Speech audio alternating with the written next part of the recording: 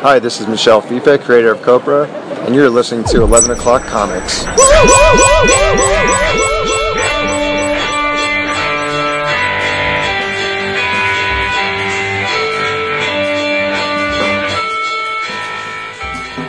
Oh, there was a neat little exhaust noise at the end of that I'm leaving it in. I'm hoping that the echo captures it, because that'll be super cool. That'd be hot. I love stuff like that, yes. Tony was all apologetic last week about his dog breathing and the chain and stuff. I was like, no, that's fine. Damn. Like tapping and shit is not good. This has come a long way since Onyx knowing at the bottom of a microphone stand. It's like, oh, it's Tony? Yeah, don't worry about it. The dog's fine.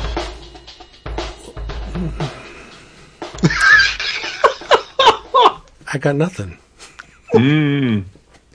But you definitely have something in your ears. This is 11 O'Clock Comics, episode 882. And I'm Vince B. You are Vince B. Squeaky. I am David A. Price. I need a new chair. This is true. And, of course, I am Optimus Primal. Oh, you saw it? I saw it in the theater. So did we.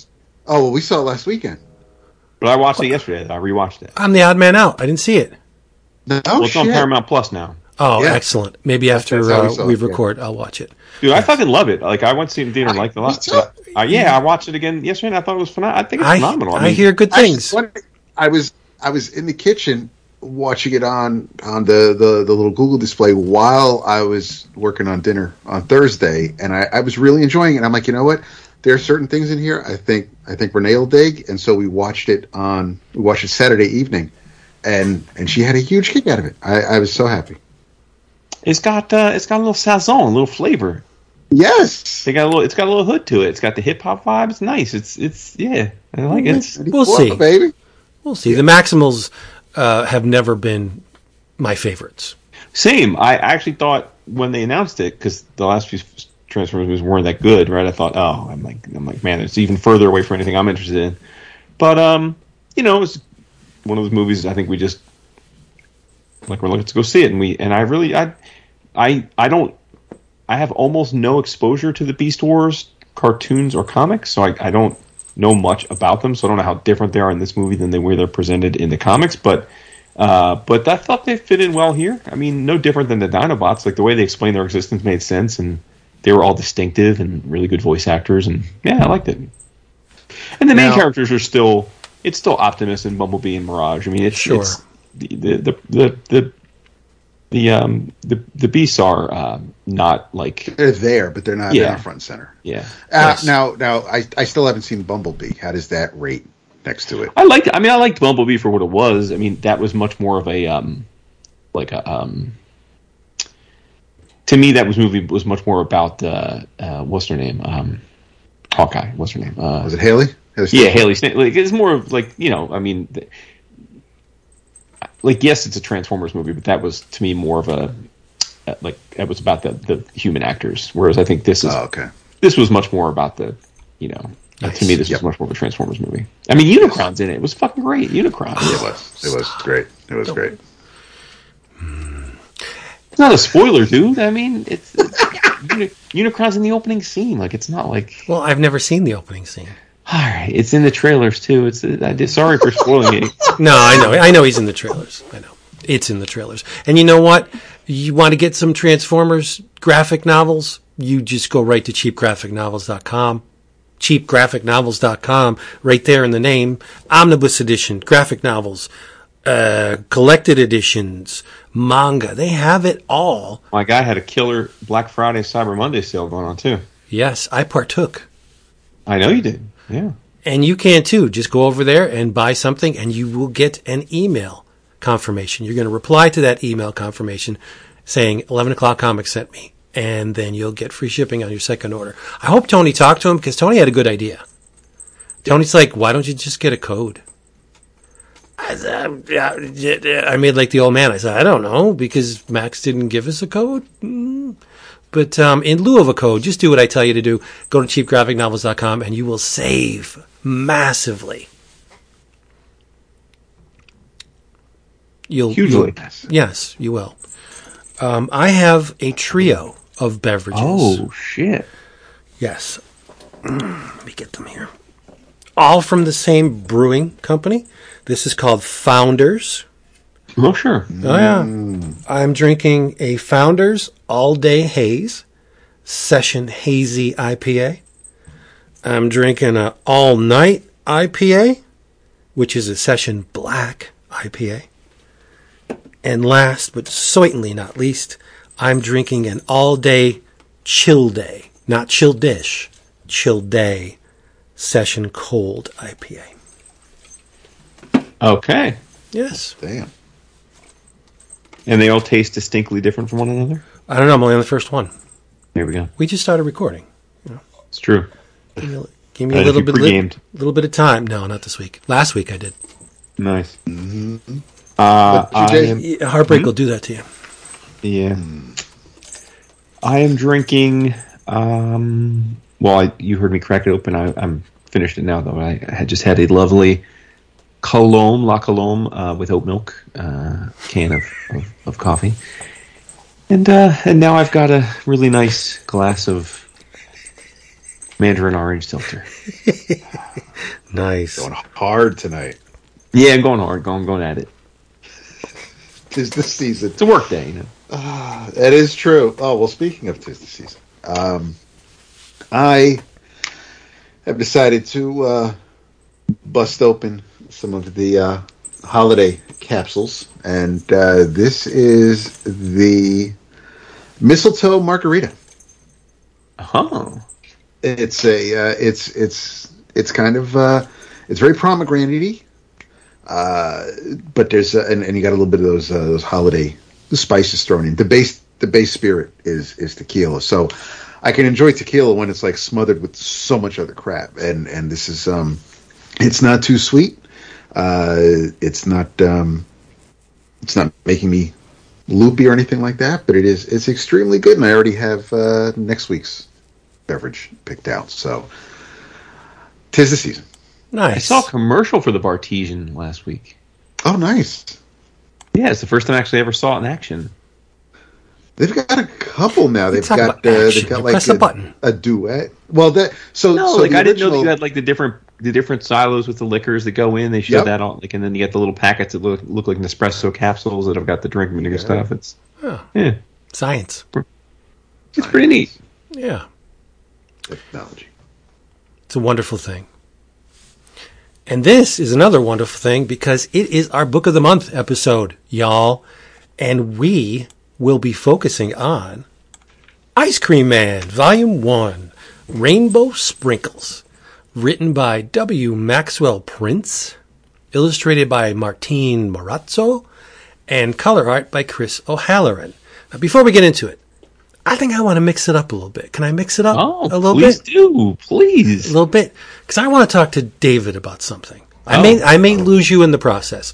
But because I'm just going to I'm just going to lightly touch upon this because he hasn't read it yet.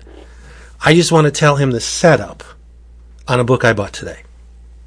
Oh, okay. Yeah, just keep things lively. You know what I mean? We'll get to the Book of the Month. It's going to be there. It's not going anywhere. Okay, so you're veering off to okay. Oh yeah, we're going completely very quickly, maybe. This is a book written and illustrated by Fred C. Stressing, colored by Meg Casey. Guess who did the letters? Do you have one? It's Crank. Yes, it's Crank. This is from the world of Rick and Morty, and it's called Meeseeks P.I. number 1. Dap, the setup of this book will have you giggling. Okay. Jerry loses the remote to the interdimensional cable.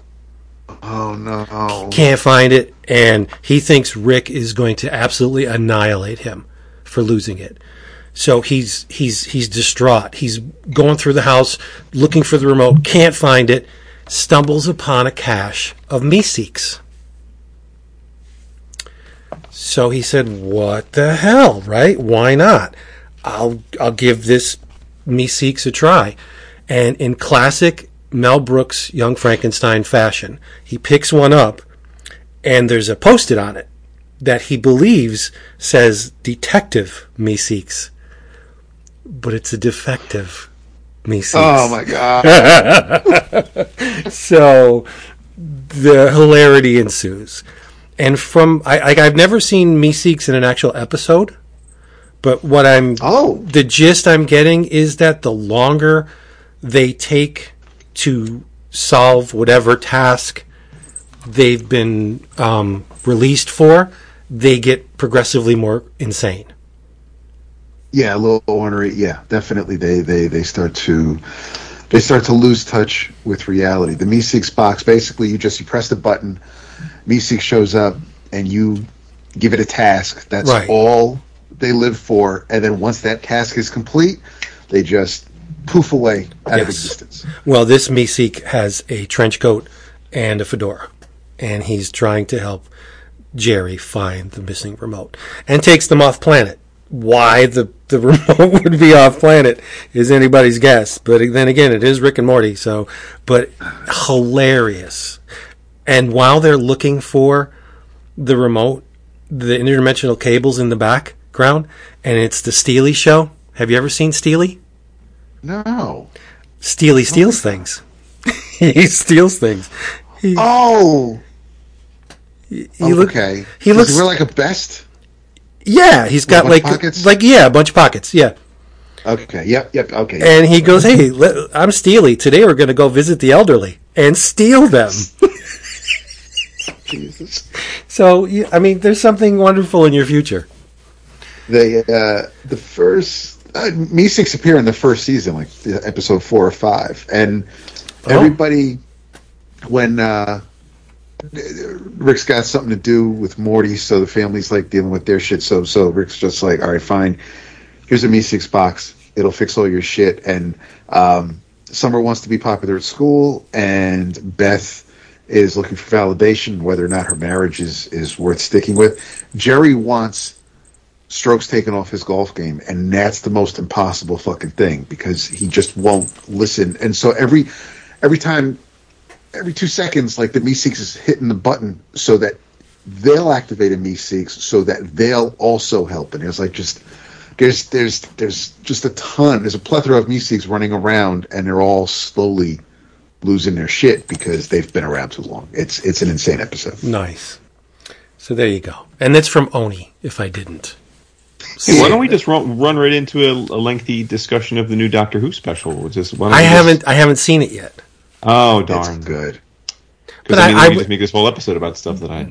Well, no. Wow. Jeez.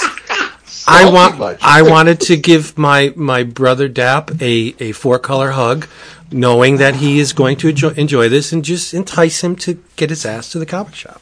Nice. Yes. It's wonderful, Dap. And I think it's a 4-issue miniseries. So I think you're right. Yeah. Book of the month. Ice Cream Man, Volume 1, Rainbow Sprinkles. Jason, ask your question.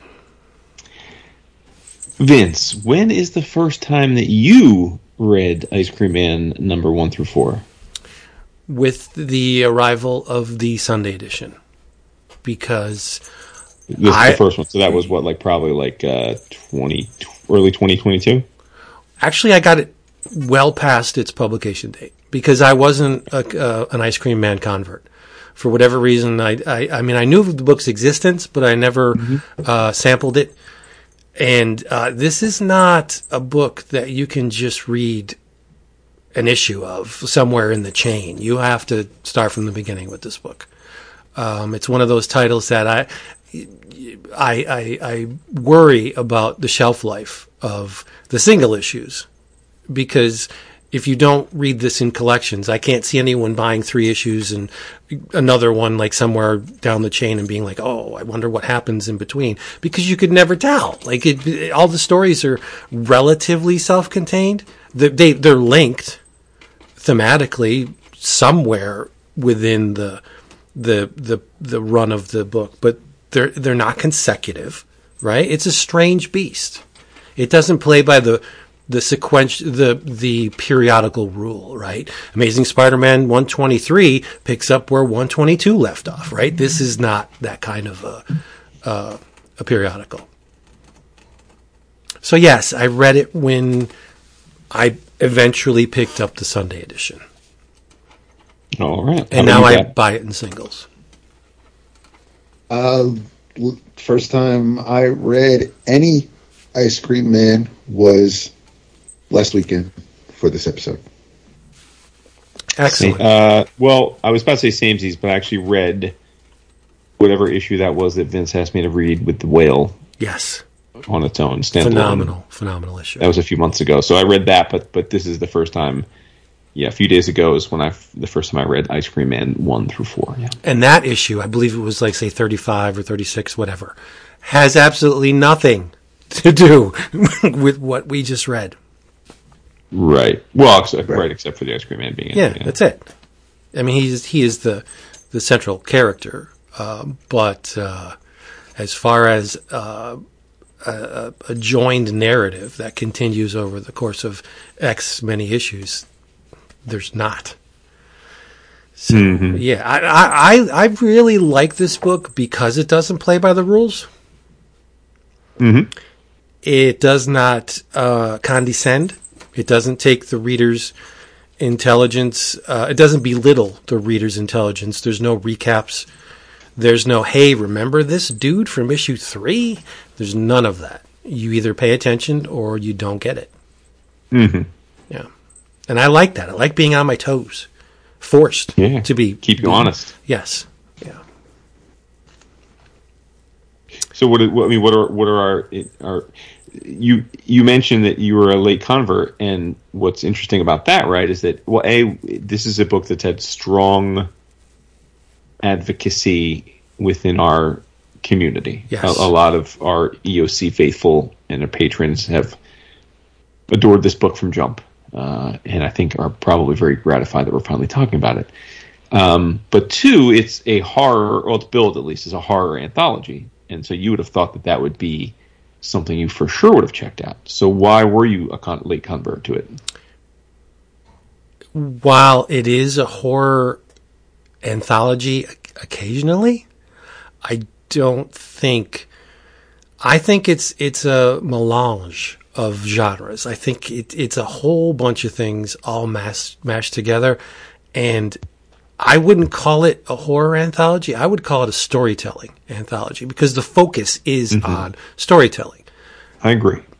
Compartmentalized, short, being one issue, stories, which are infinitely more difficult to create than an extended narrative. It's like a band. How do you plug into that magic 3 minutes and 25-second single that's going to really cure the world's ills? That's the question, right? How do you do that little bite-sized thing that satisfies? When you only have 20, 22 pages to do it, something has to have a beginning, a middle, and an end, and be hopefully captivate the reader to want to come back for more. That's very difficult. I mean, Marvel and DC used to do it all the time, way back in the day.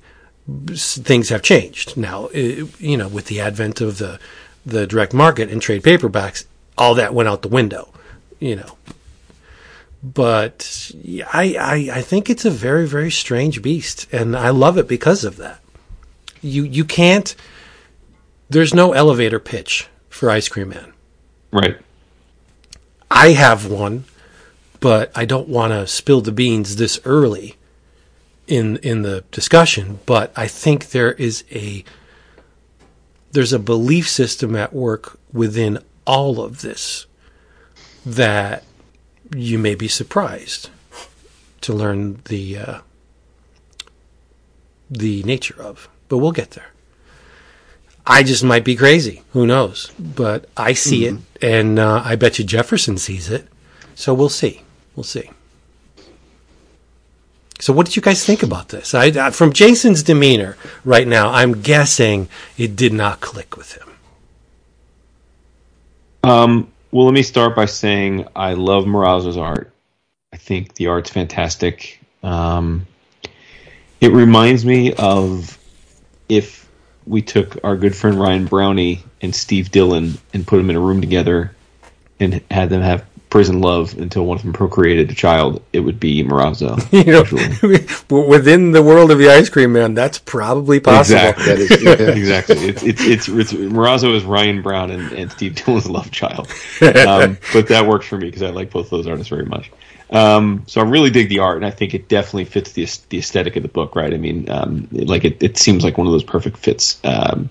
He's a versatile storyteller. He can, like you said, this book is really hard to define both in terms of genre and vibe and even setting. So he's seemingly able to draw just about anything.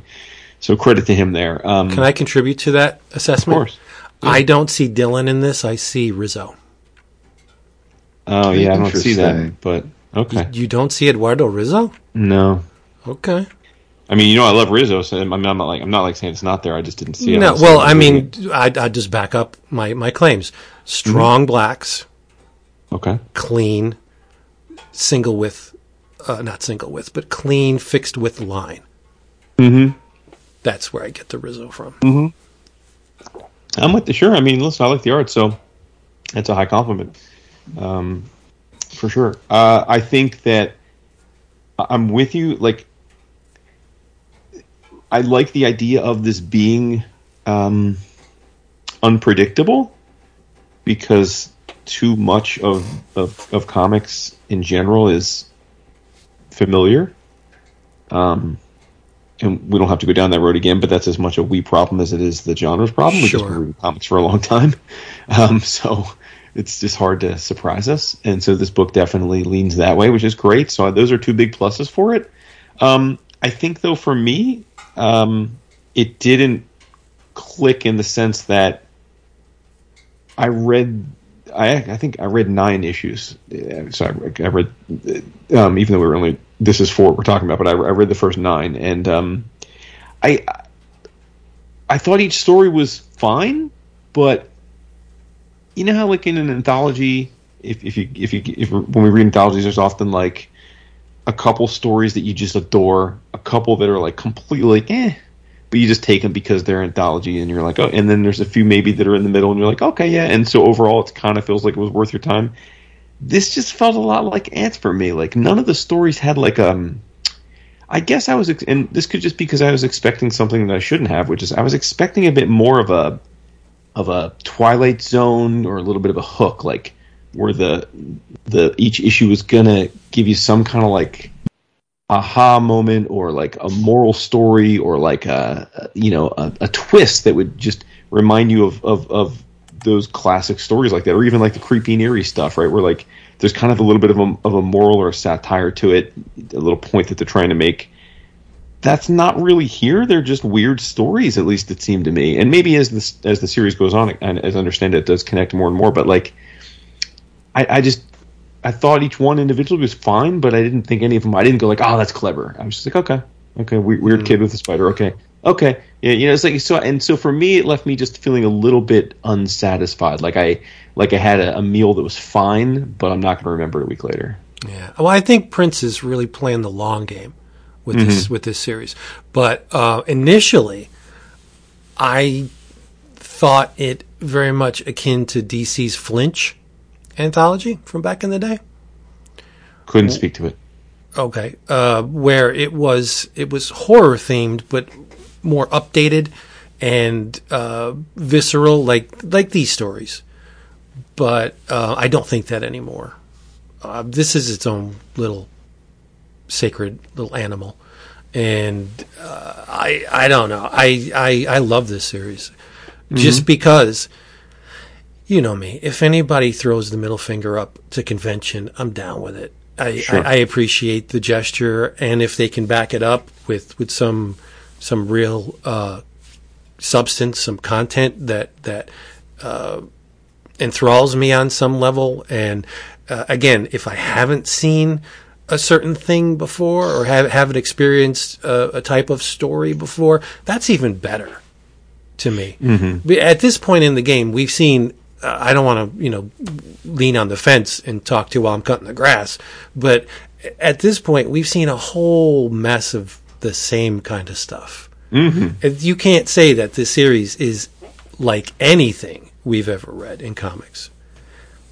Specifically, like you can't point to a book and say, "Oh, it's early creepy. No, it's not. Or, like I said, Flinch, or another well-known horror anthology. It's not EC. It doesn't rely on standard horror tropes.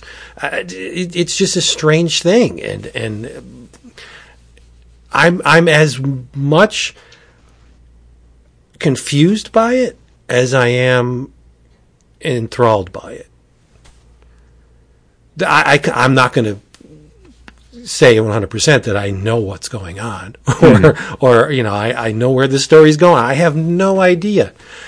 Every issue comes out, and it's just like, what the hell is he doing? Like with the whale, like that's not like the issue before, and the one that came after was not like the whale stories. It's like it's almost like like Prince writes himself or devises plots and tries to make them work in X amount of pages, challenges himself to come up with something on, like if he has like a random theme generator. Okay, this week, rabid gerbils. Okay, what am I going to do? I got to write a story about a rabid gerbil, and he comes up with some kind of scenario, interesting, challenging, about a rabid gerbil, and that's what I get with every issue, like that the writer is enjoying devising these out of the norm stories for we who are entertained by them. It seems, as much as it is a work of sequential art, it seems like a monthly exercise in writing, if that makes any sense. It does. Yeah, I mean, it's a weird pitch. Like again, how do you sell this series to someone who hasn't read it? Mm-hmm. There's no little bite-sized nugget that tells, oh yeah, it's about this agent of chaos that is posing as an ice cream man. Like, what does that even mean? Right, like a horror host. Right, in this case, the horror host is the titular ice cream man. But yeah, and again, this is. I think we're close to 50 issues on this now, right? I mean, it's in the high 30s. Okay. Oh, okay. Yeah, but either way, I mean, it's. So I'm sure we learn more, but in this, he I don't know what he is. I mean, he's obviously supernatural, but is he malevolent? Is he benevolent? Is he whatever he feels like being? I don't think he's benevolent at all. No. Yeah, but I don't. Right, but is he benevolent? I don't like. Who is he? Is he a demon? Is he a god? Is he a werewolf? Like, what is that? Yeah. Why does he shapeshift? So when the series, the shape, and that's the first issue though. It's like he sees him in the woods, and obviously, with the clothes the way they are, or the remnants of them, we know what's going on. But that's the only time that really happens. Yes, my man warps his body. He become very Junji Ito-esque at times, but there are.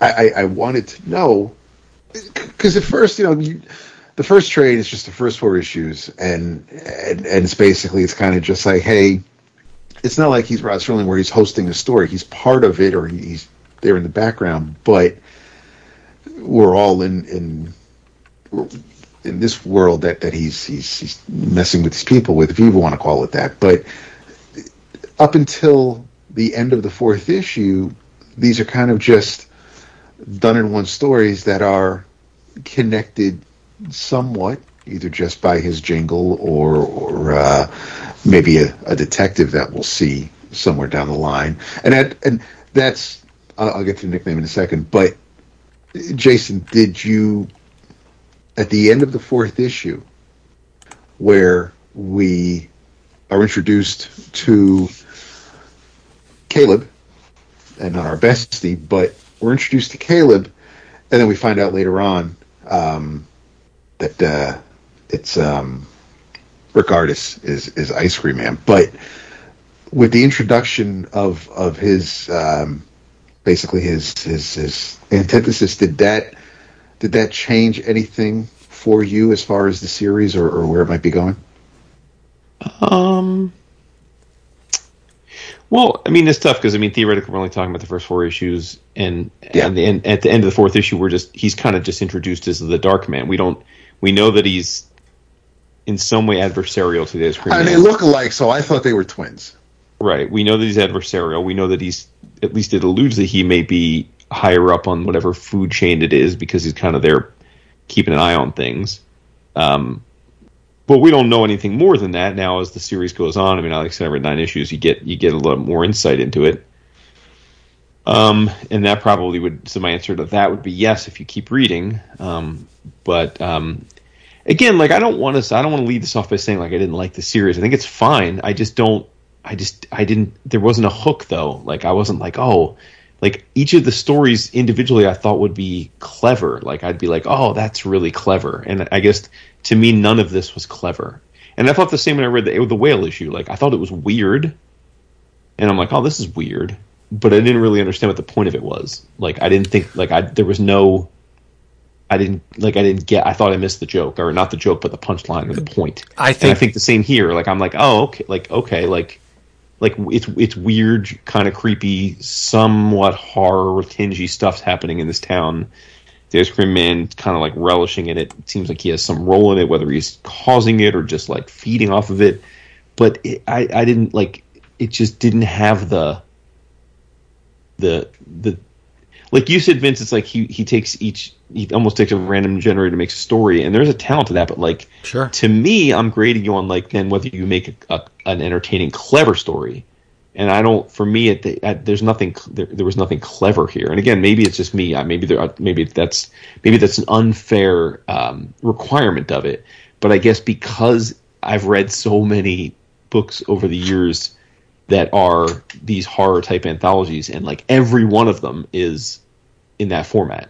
Like you read this story, and it's like there's the aha at the end.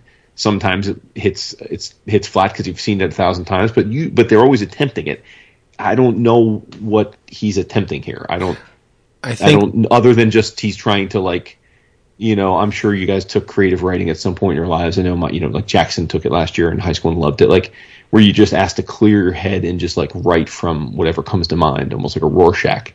There's value in that, but I don't think reading someone else's creative writing is all that engaging generally. And I kind of felt like that. I felt like, okay, yeah, like it's because it's unusual and I didn't know what to expect. I found it interesting and the art's excellent. So I'm not unhappy that we read it. And like I said, I read another 5 issues of it. So it's not like I felt like it was a chore. But I can't say that I understand why it's, you know, pushing 40 plus issues and going strong. And that it's like often, I think for 3 or 4 years in a row now, it's been in the running for best anthology and best horror series when we do the Oscars. You know, it always gets a lot of votes, and I don't understand that. Like it seemed fine to me, but maybe I just don't. The lack of hook is kind of perplexing to me. Like I'm just not sure what the point of the book is. The lack of satisfaction is by design. Yeah, I come to that conclusion. 100%. Yeah, and so I think again, this is why I say like I'm not.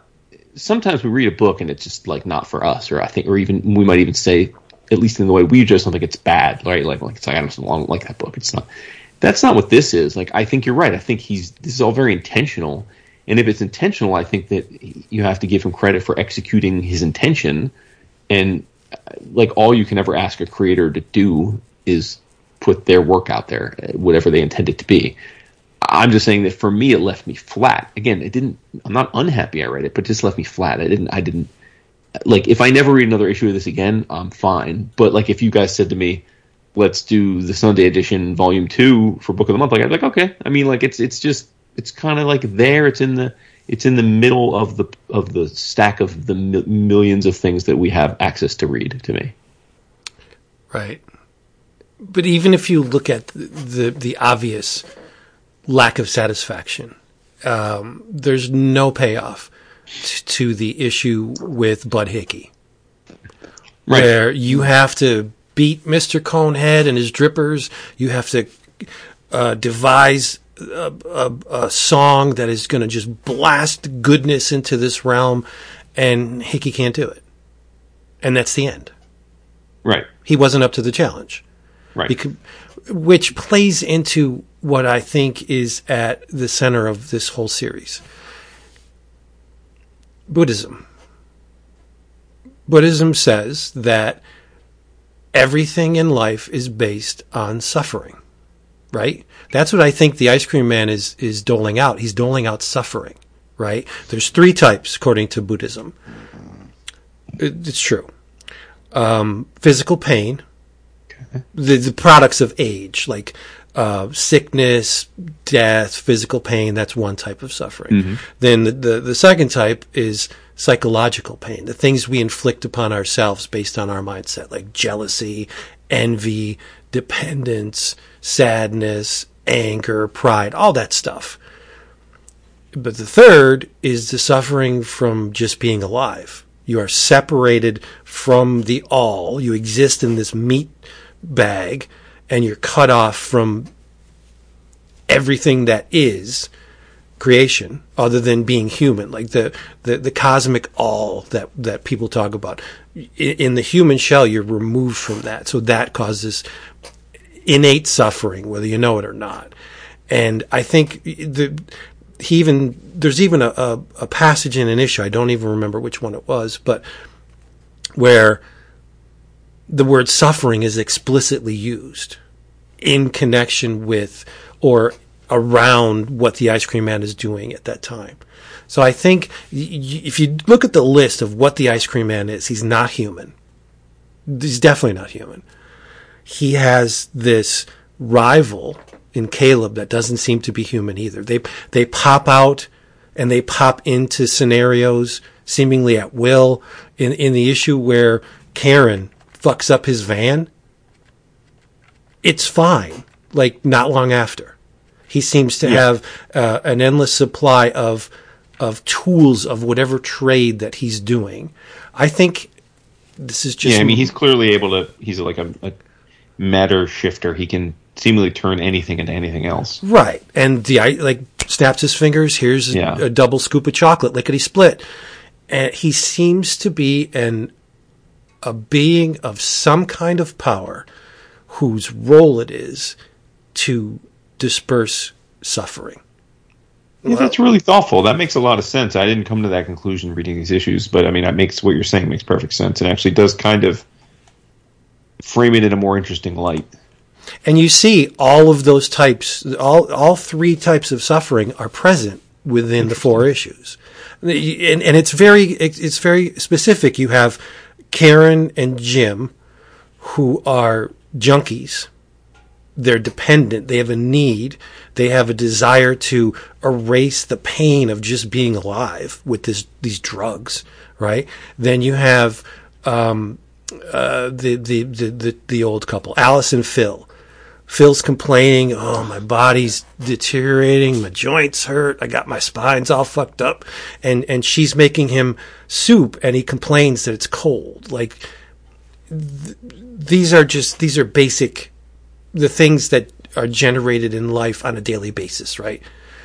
And it just seems like that. Then you have Bud, who was on top at one point in his life. He has this need to reclaim whatever that self-imposed elevation was in his life, and he can't do it. He's suffering because he has this guilt or this performance anxiety. Like, everybody in this series is suffering to some extent, and Ice Cream Man seems to be at the center of it all. And he even offers Karen, hey, look at this. I don't know what kind of drug it was. Could have been heroin. I got this drug for you, but here's the catch. It's only for one person. And she takes it and overdoses, thinking that Jim, was either going to make it through his withdrawal stage or not. But she's selfish and takes it for herself. And in doing so, she dies. She overdoses. And he was the one that gave that to her. Like, where did that drug come from? Did it just pop up?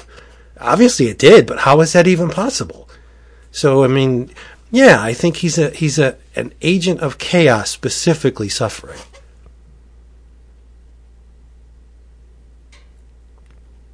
It's deep, dude.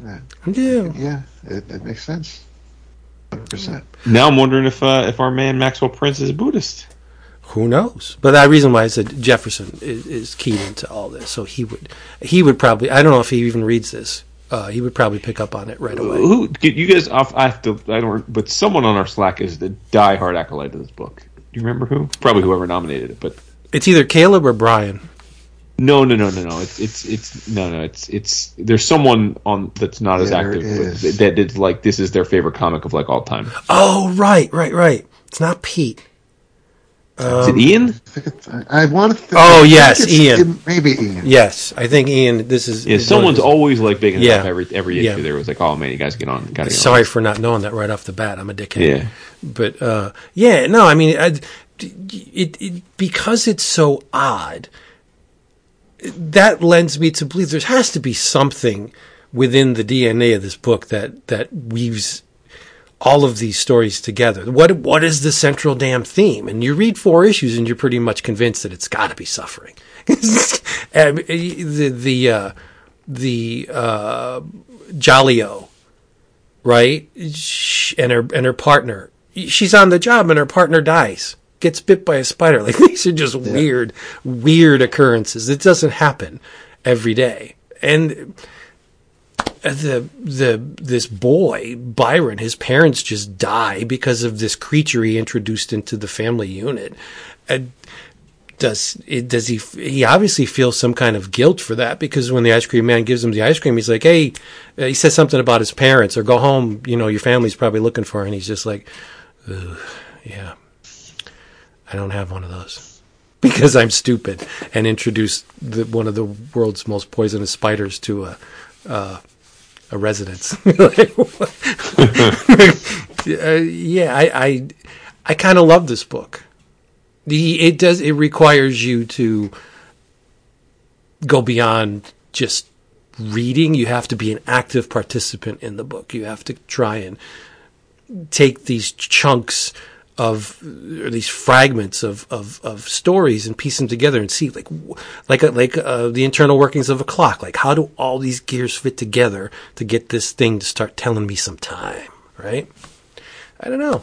I find much more enjoyment in something like this than, I don't want to point fingers, but your usual stuff, right? That is it's candy and it makes us happy during the period we read it. But a book like this, you take it with you long after you've consumed it, right? It sticks because it's so freaking odd.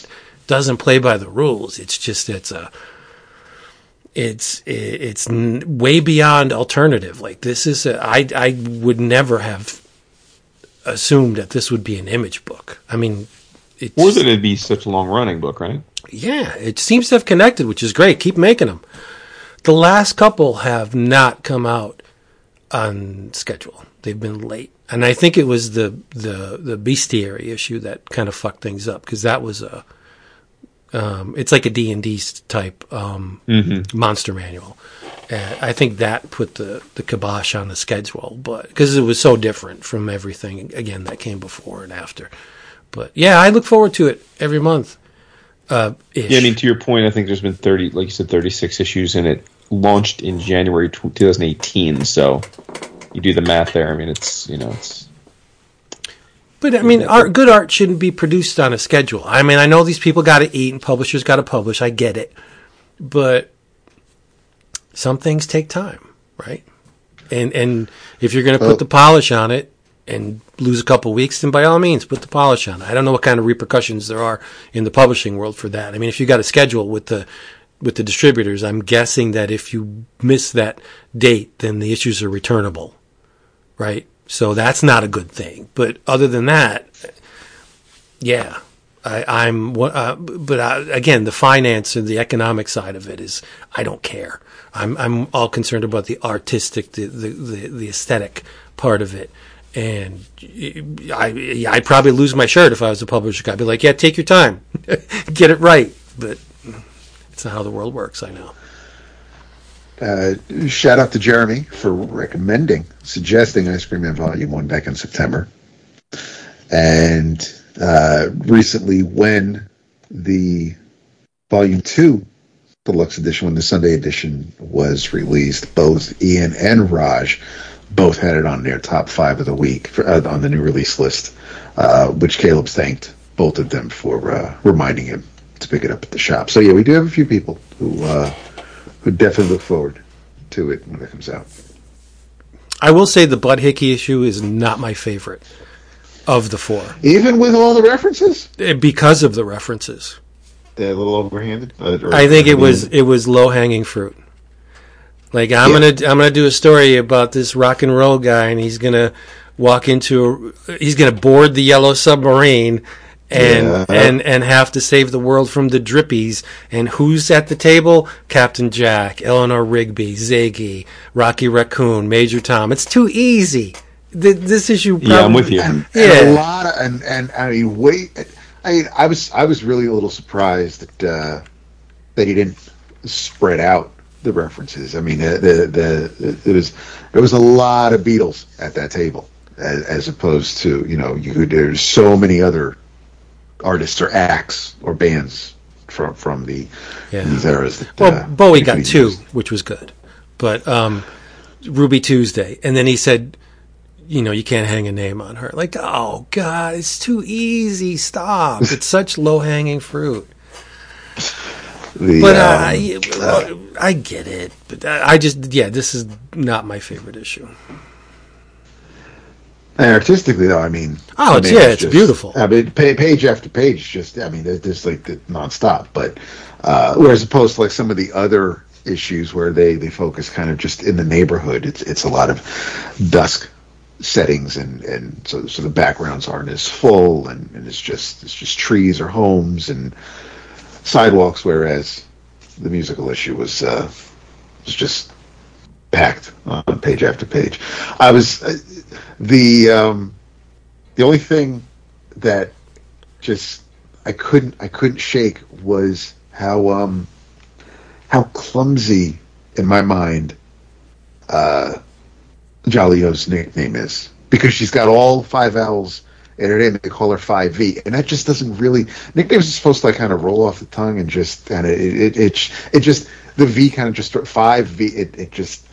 It stopped me for a second. I just kind of had to shake my head and kind of not power through, but just move on with my life. But it was a weird nickname. I mean, not that it's not a weird book anyway. It's not like that shouldn't stick out. It was just for some reason I just couldn't let go of it, obviously, but it's a weird nickname of all of it. I get it. It just doesn't, there's no flow to it.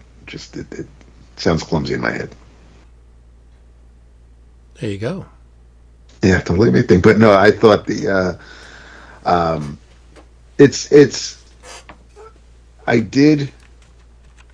I don't know if I give somebody the first trade to get them hooked, because things really don't start, as Jason alluded to. I was reading the Sunday edition as well. Things really don't start to pick up until after like the 5th or 6th issue, because that's when you've got the dude jumping off the building and everything's going crazy in the office, and we see more of Rick or see more of Caleb, and that's when I thought it picked up a little bit, because the first trade definitely introduces you, kind of gets you a little familiar with what you might see over these 4 issues, but or at least kind of set up what the series, what you can kind of get used to seeing as the series continues.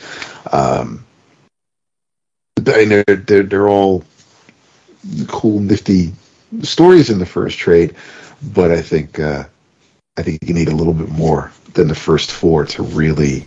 I can see somebody reading the 4 issues and just feel, okay, now that's cool. If I ever get back to it again, okay, great.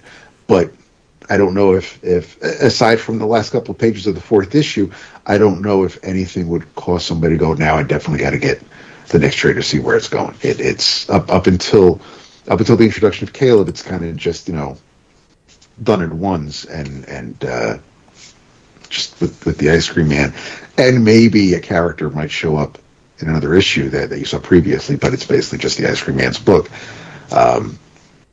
It definitely, I think if they may have done first 6 issues in the trade. Might have had a little bit more meat on the bones, but I mean, it worked for me. I'm not going to tell anybody what will or won't work for them. The 4 issues, as soon as I finished the 4th issue, I grabbed the Sunday edition PDF from Image and just kept going with it. So it did the trick for me. I could just see somebody being kind of done with the 4th because it just wasn't enough to kind of grab them.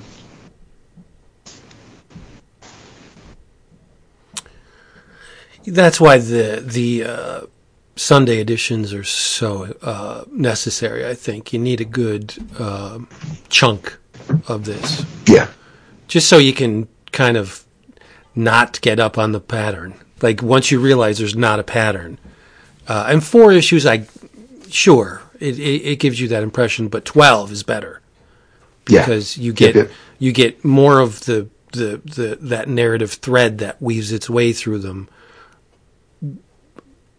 separate from the specifics. Like there's still a mythology in this book that appears every so often, but in 4 issues, aside from Caleb and certain things about the Ice Cream Man, you don't really get any hint of the big sphere, the big picture going on. Yeah. And if we're picking nits, the Hendrix Stratoblaster, Hendrix was left-handed. and my man's playing it right. So, I mean, you would think that in this realm of these musical entities that the Hendrix Stratoblaster would have been played by Hendrix. So it's not authentic. It's not a left-handed configuration. But whatever. I don't want to pick nits, but it's not important to me. I didn't read it thinking, wait a minute. Across the room. No. I mean, in fact, as I'm going through the book now, as we're talking about it, this is the only time I noticed it. Because the last that splash where Hickey's playing the guitar, like he's playing it. Yeah, no, he is playing it left-handed. Well, it's also he is. He's right. He's good. It's correct. Yeah, he's playing it left-handed. But the knobs are whatever. I don't know what I'm saying. So yeah, just delete that shit. There we go. That amounted to nothing. What I and another thing that just kind of really engrossed me into this, or to see what the Ice Cream Man may be about, when Caleb does show up and he's talking to ICM, my man is so frazzled that he's actually crinkling the side of the van with his fingers, because he's just not. He's the last person he expected to see, and he's more than just a little perturbed at my man's appearance, and which hints at the power inherent in the character. Yes, exactly. So there were little things, even though the story's done, because it was a hell of a story with the whole funeral thing. But yeah, I mean, here's a little sliver that you don't know. You don't know anything yet, let alone you don't know everything. But you don't know anything yet what's going on, and that just added to me my rush to continue reading the stories. Right. Also plays with classic Western tropes too. The Ice Cream Man's in white, and Caleb's in black, which is the reverse. Yeah. As far as this goes, these 4 issues, I mean, I think it is by far our most atypical book of the month. There's no value in trying to relate the specifics of each of the 4 issues to a listener, because there's not traditional payoff where, Spider-Man snags Gwen with his web, but he snaps her neck, like, in the process. Like, there's not any concrete resolution to a lot of these chapters. Yeah. And I think it wouldn't make for good listening to say, oh, and Rupert has a spider, one of the most poisonous spiders in the world. And his parents are really dead, and he's trying to live his life as if nothing happened. And in walks the ice cream man, who has lycanthropy, turns into a were creature. Click. Let's listen to something else, because this is not making a whole bunch of sense. But it does make sense on a weird level. It does. Yeah. We've said it with books in the past. We could, like you just said, we could go page by page and kind of just break things down. But I think more so here than most of the other books we've talked about month in, month out. This is something that you really do have to kind of experience. I don't want to give anything away by kind of just explaining in detail. This particular panel looks kind of like how Martine might draw, and I just want to be able to just be like, hey, read this. It's not. I don't. It's not like it's not going to take up a ton of. You'll spend more time looking at the art, I think, than reading the stories themselves. But still, I mean, they work in tandem together. But there's not a lot of heavy lifting going on here. You could start thinking things and maybe trying to figure out or guess where things are going and piece things along. But no, just sit back, enjoy the ride, and just see where the hell they're taking you. Because I was just a passenger. I was just kicking back and page in, page out. I wasn't worried about anything else when I was reading this. There wasn't. It's not. You're not. Steeped in 60 years of continuity, trying to figure out what else is going on elsewhere. This is just everything you need is within these pages. I'm glad this was chosen. I'm glad we went with this one. I'm kind of bummed that it did take me this long to finally get around to checking it out, but I'm very glad I did. I'm glad it was suggested. Glad we went with it, and I will continue reading it when we're done tonight. Yeah, I think you're doing yourself a disservice by taking shotgun on this series. I think in order to really immerse yourself in it, you have to be active in this book. You have to try and approximate or put yourself in the position of the characters and how are these people feeling. That's why. I love it when we get something that can't be summed up very easily or at all with language, right? Like, how do you describe House of Leaves to someone? Have you guys ever read House of Leaves? The book? No. Okay. Masterpiece. But it's not a book that you can just, hey, Fred, how you doing? I just read this book, House of Leaves. This is what it's about. There's none of that. Like, there's stuff within Ice Cream Man that if you utter it, if you speak it, it sounds weird or wrong or off. Like, it doesn't make any sense. But I this is where I say a lot of times that we kind of do the impossible when we talk about art, because you shouldn't be able to describe how art makes you feel with those little cumbersome things we call words. It shouldn't, the twain should never meet, because you process these things on a emotional, on a primal level, where how does the color red make you feel? Right? Like, describe that. You could rely on the standard, it makes me feel hot or rage, but no. What are the thought processes that erupt when you see these colors in combination, or this painting. Like, what does this make you feel? And especially abstract work. Like, how do you describe that? It's impossible. You can't do it. You can try, and we've done it for 822 weeks, but somewhat successfully, right? I think it's an uphill battle. It's something that's not easily conquered. I don't think anybody can, even the best critics, they throw words around. If you've ever read the Comics Journal, like, I just think a lot of times, they use flowery and complex language to mask the fact that they don't know what the fuck they're talking about. Or if they do, they can't find the words to accurately convey that information. I don't think anybody can.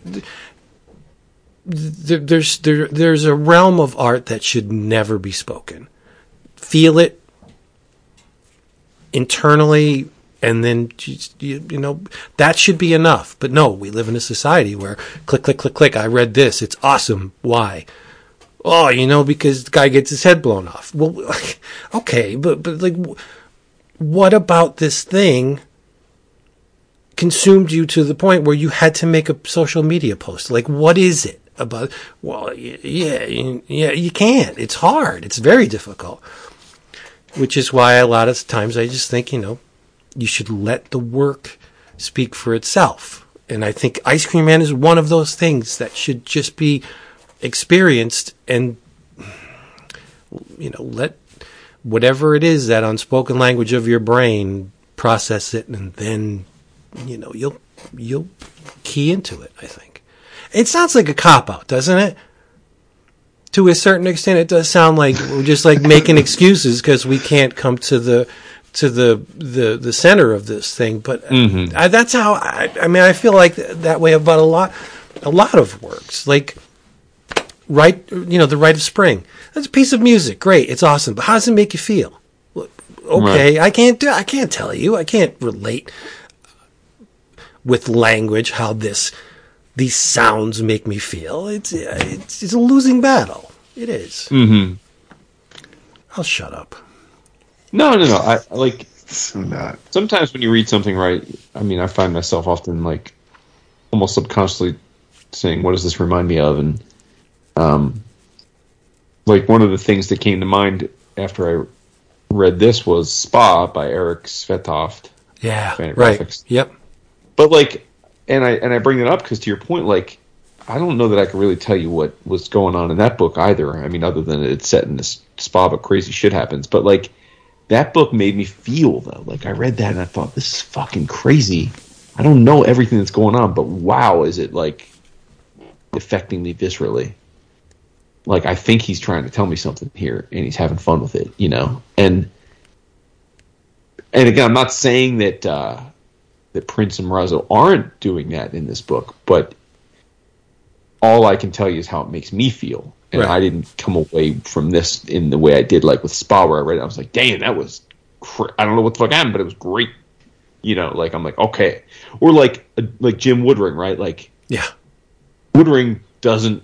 You could say there's a narrative, sorta, but it's, there's no words, and it's like, it's narrative in that it's sequential, but it's a fucking crazy, surreal set of visuals that don't really mean much except what's on the pages for you to just interpret yourself and enjoy. Like, it's just really, you know what I mean? Like, it's like, to me, it's like, okay, yeah, you're making me feel something, and it doesn't really matter at all what the fuck it's about beyond that. And like, I feel like with this, because of the structure of it, like, I have a hard time believing that's what Prince expects. Like, I think he is trying to tell us something. That's kind of like why I think your view of this being a treatise on suffering is pretty compelling, because that would help explain to me what's going on.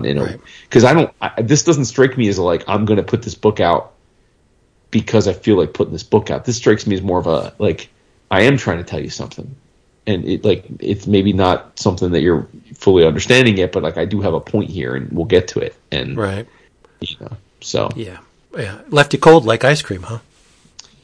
There you go. Look at you, ever the pro. Yeah.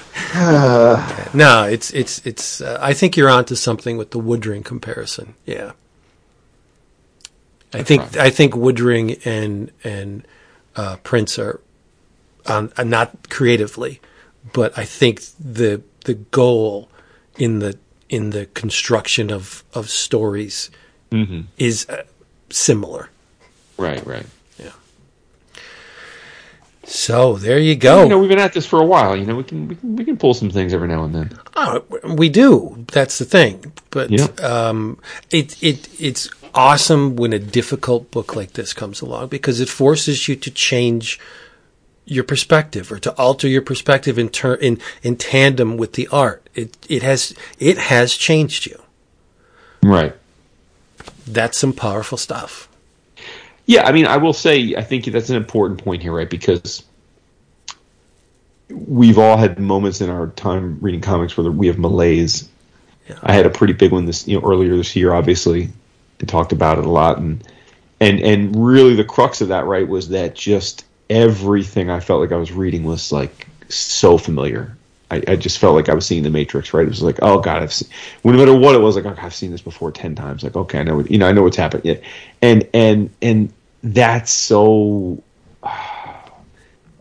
not disappointing, but it's just like, then it just doesn't feel like, it's almost like I just don't know what the point of it is, right? Like, it's just like just repetition for the sake of it. It's like, okay, I'm like, you're not getting my synapses firing if I'm seeing everything that's coming before it comes. So that's why I say, like, this book deserves praise in the sense that, like, it maybe didn't connect with me the way I'd hoped, but I'll never say that it isn't a unique experience, and that elevates it far beyond a lot of comics on the shelves from my vantage. Nice.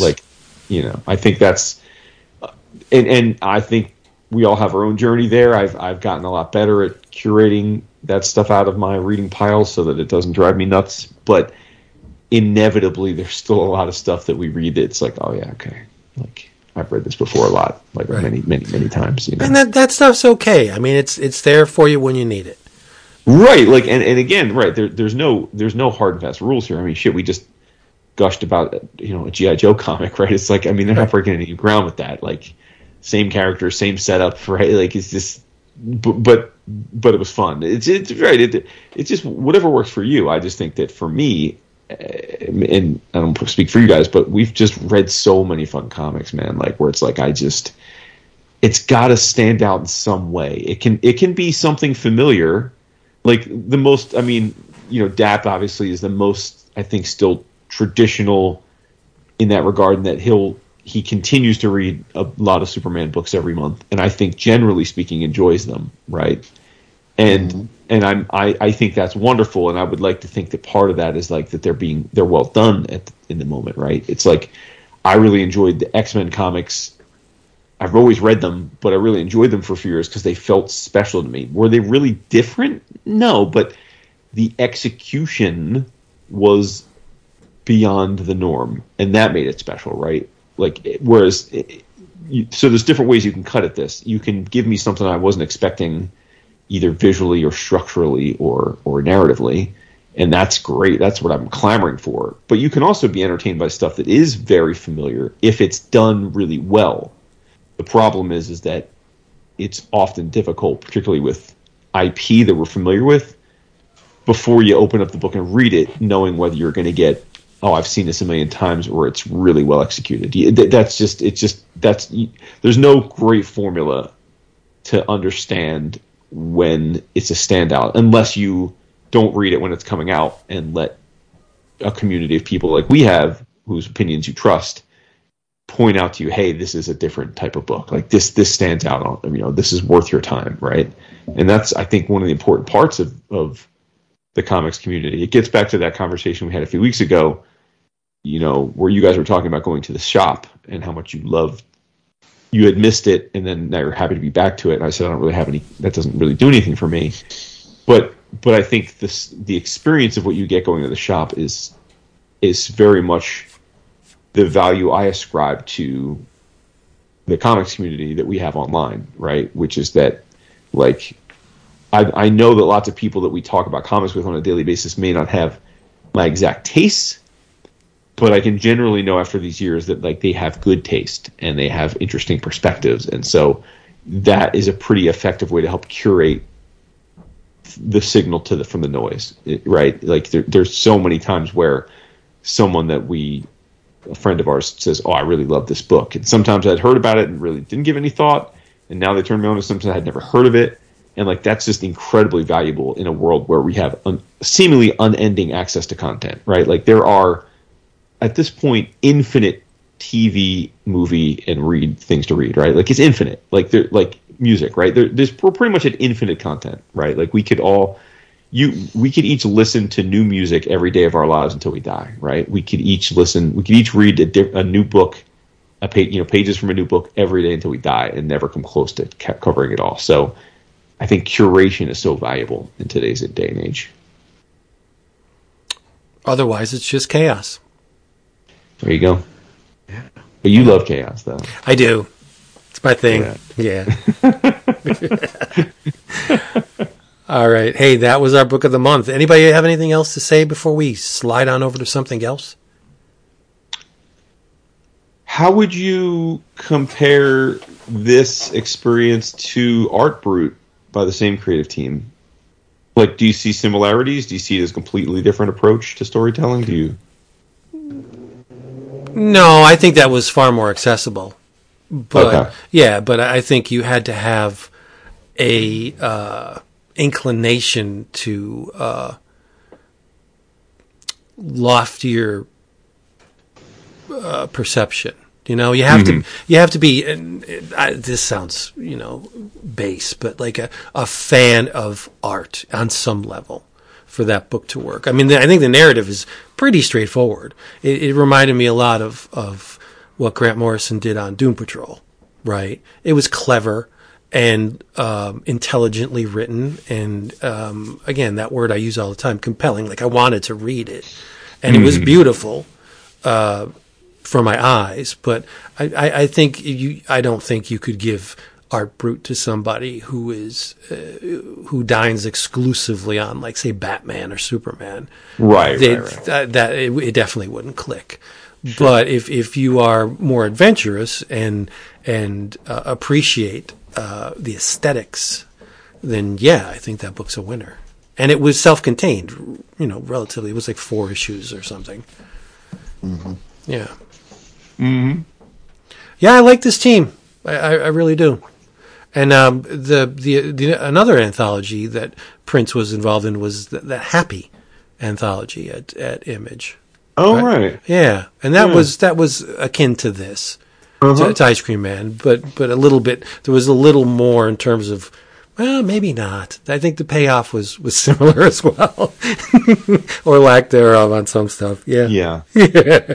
Another person that I thought of is Alesh Kott. Seems he's yes, in this school. Yes, he tells stories that are compelling on many levels, but I don't, and I've never really quite figured out if he doesn't care about having a narrative that fully makes sense, or he's just not good at it. I don't. But I think his stories don't often have like a cohesive narrative, even though they're structured in a way you think they're supposed to. Oh, I think Zero's freaking great, and that has a cohesive narrative. Sure, it's odd, but it's I think the lifespan of that book was, if you read Zero from beginning to end, I mean, there's definitely a progression, and yeah, the book is great. But I understand what you're saying about Alesh. He's very smart, and I mean, you could tell just from the premise of whatever he's working on that there's an intelligence, there's a level of experience with the world and with whatever he's writing that is above, I think, a lot of creative people working on comics. I don't want to belittle people, but I think he's Morrison level smart. Nice. Yeah. Ice Cream Man, Volume 1, Rainbow Sprinkles. W. Maxwell Prince wrote it. Martin Morazzo drew it. And Chris O'Halloran colored it. Go get it. There's a lot of flavors. Just keep it in the in the zone. There's a lot of flavors of Ice Cream Man. You can go buy the back issues. You can get the trade paperbacks. You can buy the Sunday editions, which are huge chunks of book. And whatever you choose, it will be delicious and rewarding. There you go. What else do we have, gentlemen? everything. This is funny. Everything else I've read is the complete antithesis of Ice Cream Man.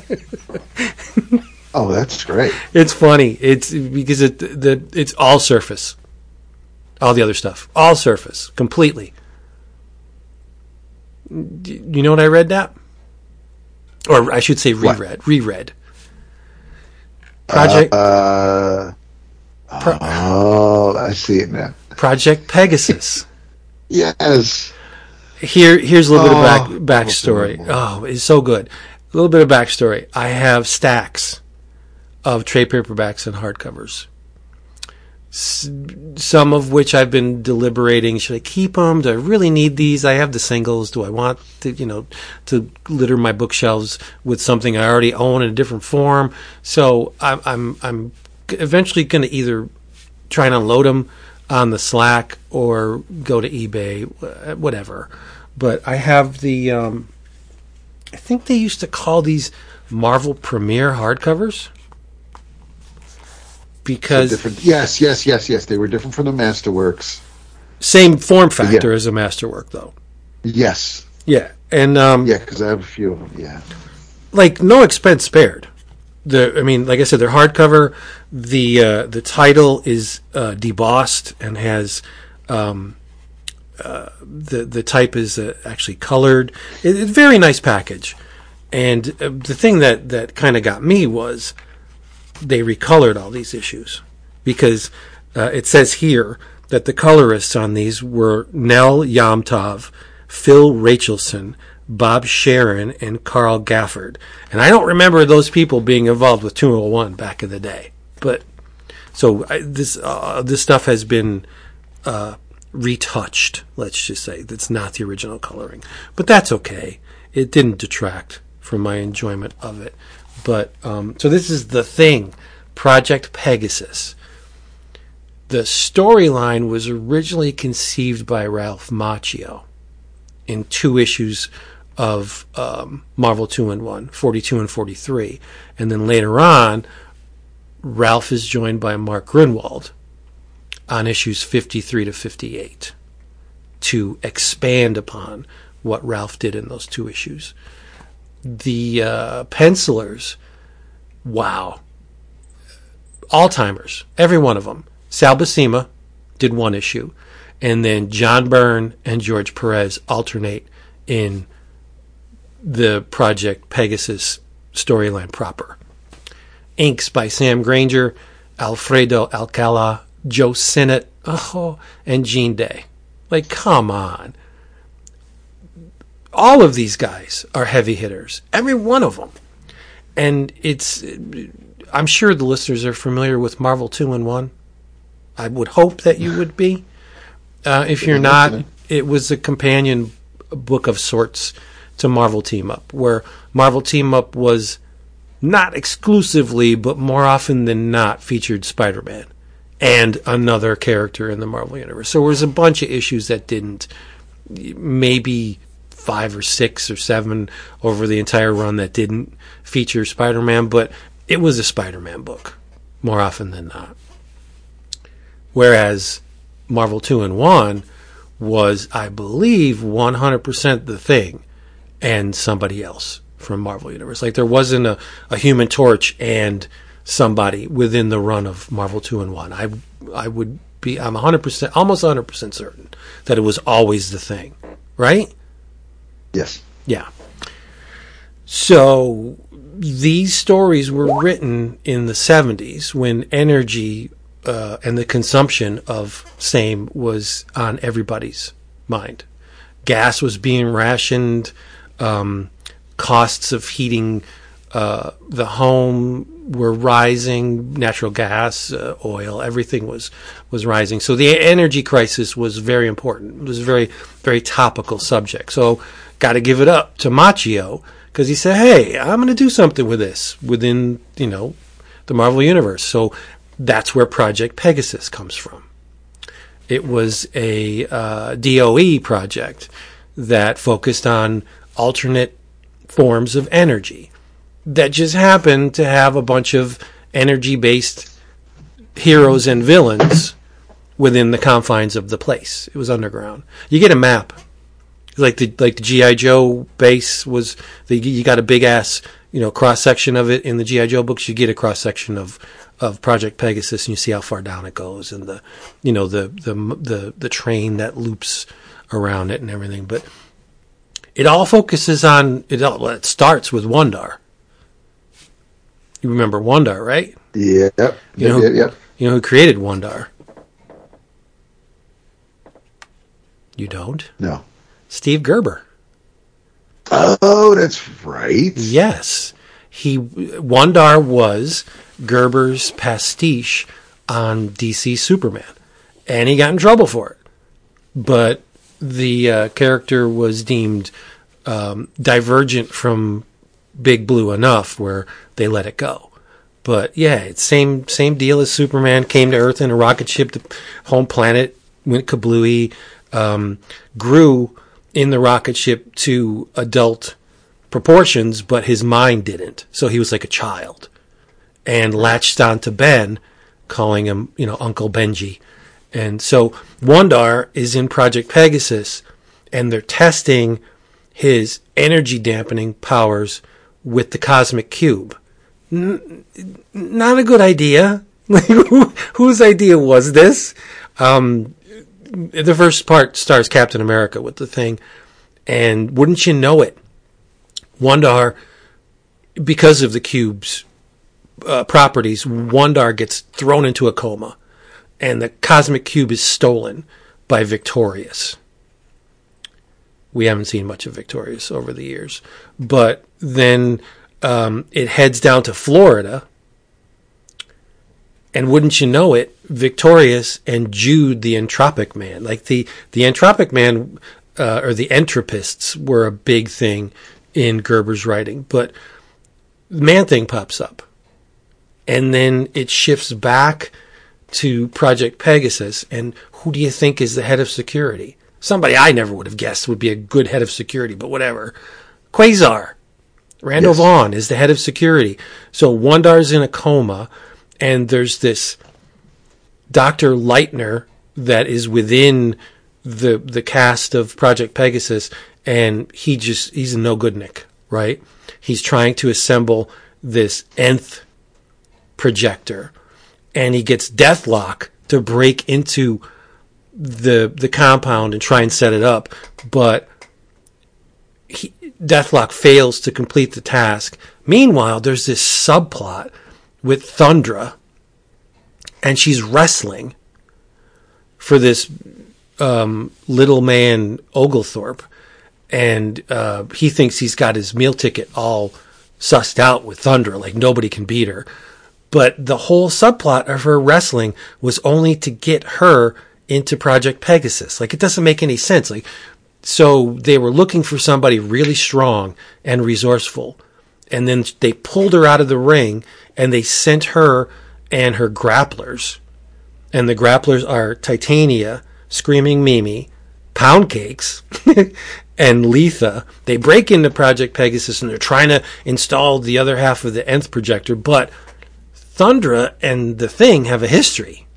Like, Thundra was once a member of the Fantastic Four. Like, what's going on? Did she forget all that stuff? But they try and put a Band-Aid on it by saying, oh, she went out into the world because she loves Ben. He was the masculine ideal that she wanted to mate with him so they'd produce, powerful kids, but whatever. So inside Project Pegasus, you have all these energy-based villains, like some produce energy, some transfer energy, some transform energy. So Solar, 2 R's, and Claw enter the picture. And Titania, they did the nth projector thing. Leitner becomes the nth man.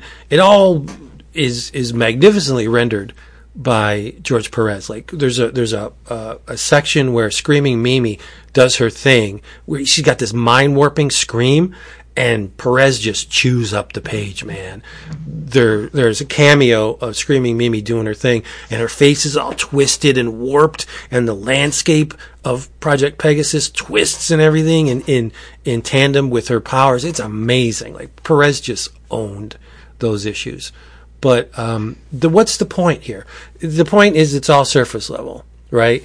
But it was so much fun to revisit these issues, where it's kind of like, and then, Cap and the Thing do this, and then the Cosmic Cube is stolen, and then, you know what I mean? So it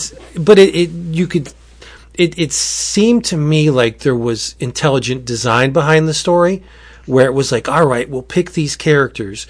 Claw, like he's energy based, Sonic's, right? And Solar is of course energy based. We'll use these guys, like Nucleo's in it for a little while. Nucleo is awesome because even as a kid, I realized that they were inverting the original drawing for Nucleo. Like they did a negative of him on the page. They probably statted it and did a negative and then repasted it on the board, because it would take a friggin' mastermind to draw in negative like Nucleo was. I'm sure Perez could have handled it, but I'm just saying it would be easier to just draw it normally with the shadows where they would be and then stat it in negative, whatever.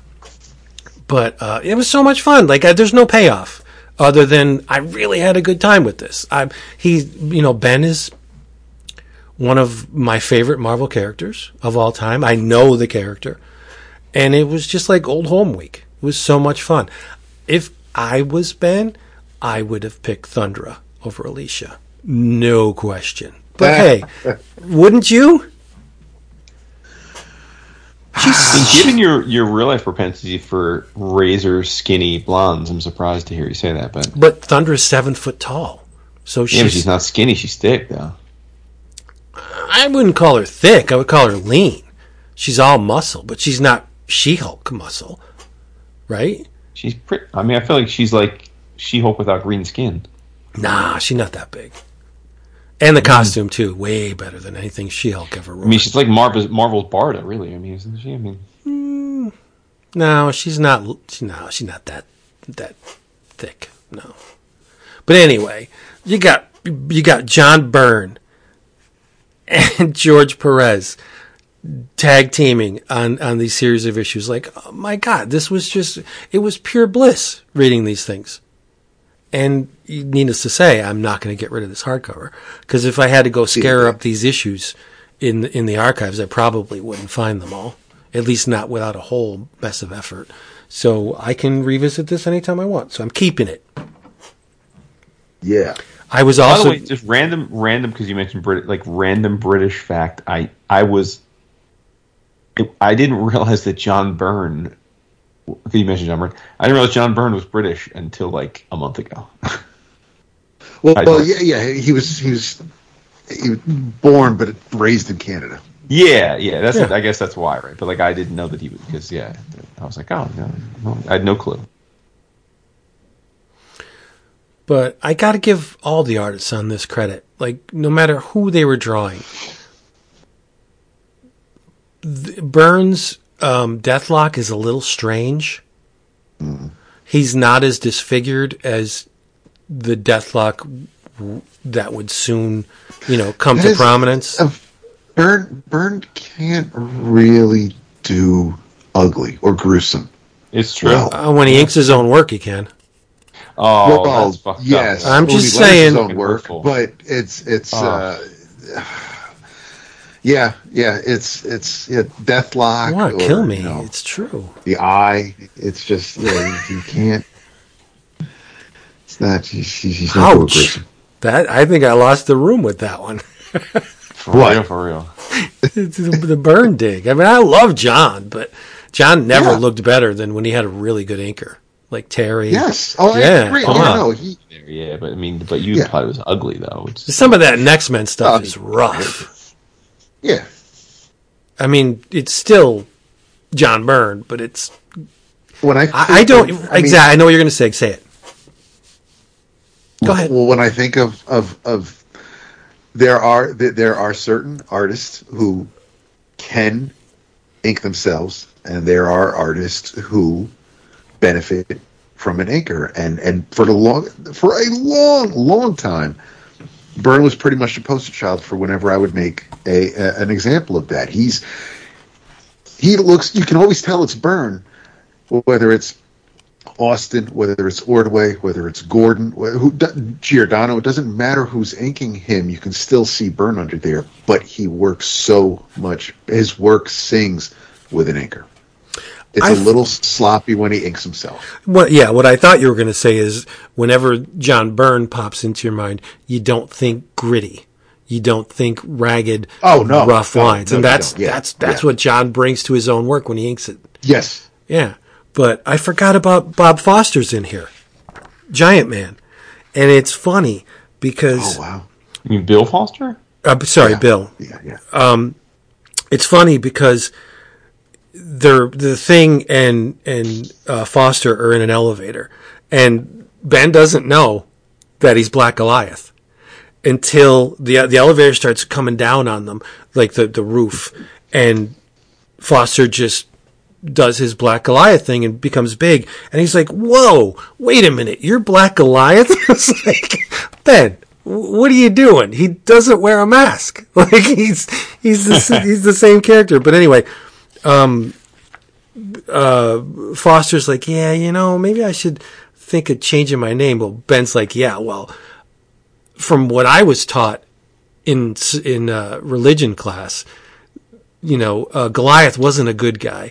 And everybody could tell you're black just by looking at you. It's like, wow, that would never, ever fly. That's true, yeah. He goes, well, how about this? I got a G on my belt. Why don't I just call myself Giant Man? I don't think Pym would mind. He's like, nah, go ahead. Call yourself Giant Man. Oh, shit. It's so good. I love it. Yeah, it's so comfortable though. It's like, you know how it is whenever I don't know if you know, but I'm sure you do. Whenever I go back to these things, it's like I haven't skipped a beat. It's Ben is Ben, and the universe it makes sense, and everything's not interconnected. It's just fun.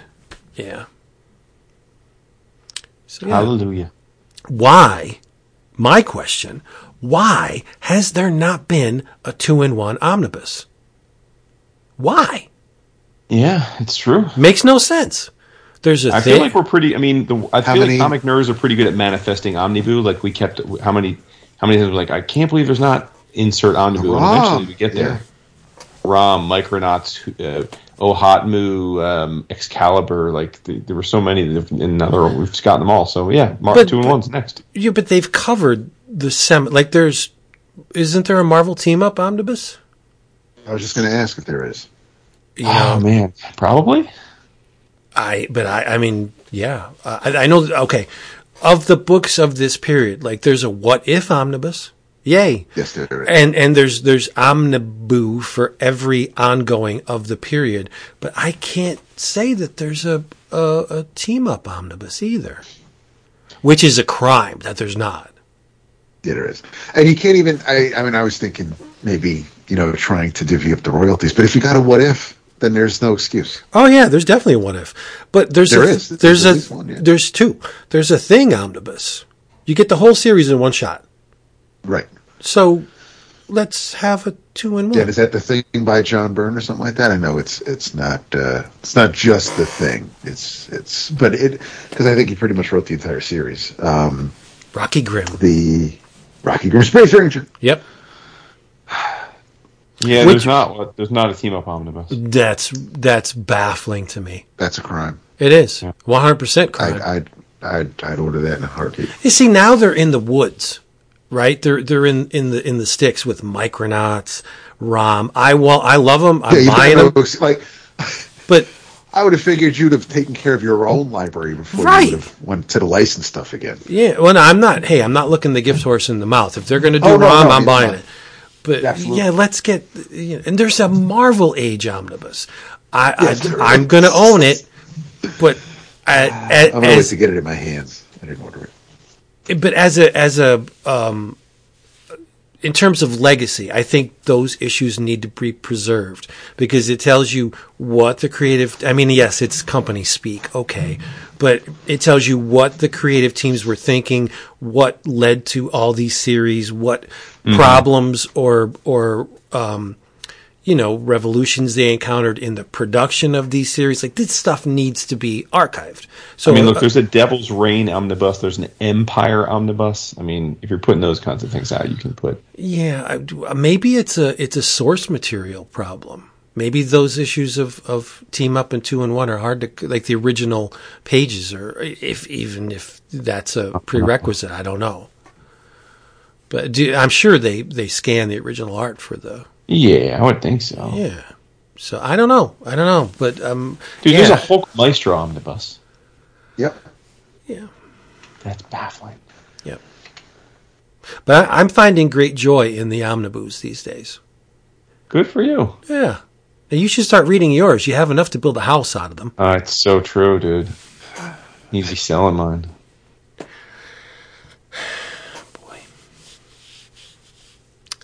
You don't part with that stuff. There's a Marvel Cinematic Universe omnibus. He did. There's a what? Marvel Cinematic Universe omnibus. Oh, no. It's all about that. I'm done. Don't want that. But, I mean, look, there's multiple Venom and Carnage omnibus. Like, we're in a damn golden age. Damn golden age, yo. What else do we have? There's a Marvel Now omnibus. Jesus. Really? That's cray. Oh, with all the first issues from that. Yeah. Okay. Oh, right. Yeah, Ollie's had that for, like, dirt cheap. I think it was, like, $20 or so. There's 2 Marvel Zomnibuses. That stuff deserves to be collected. That's fun. It is. Shitter on joy. It is. I mean, come on. Just look at the lineup in Marvel Zombies. Howard the Duck, Machine Man. Come on. That stuff's great. Come on, Shane. Yeah. What else do we have? There's a Predator omnibus. I mean... Got to make that money. That's what he's doing now. Well, once he gets with a list, it's hard to get him away. It's true. Dude, there's a Solomon Kane omnibus, and I own it. Oh, I don't like Solomon Kane. That's one of the... no, I never clicked with that character. A Puritan warrior, stop. No. Yeah, it doesn't make any sense. I don't know why I own it. Fighting for the wrong team. So cray. Fuck.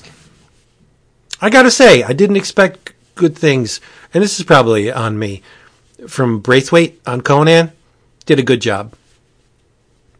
Good on him. Yeah. With the Titan series.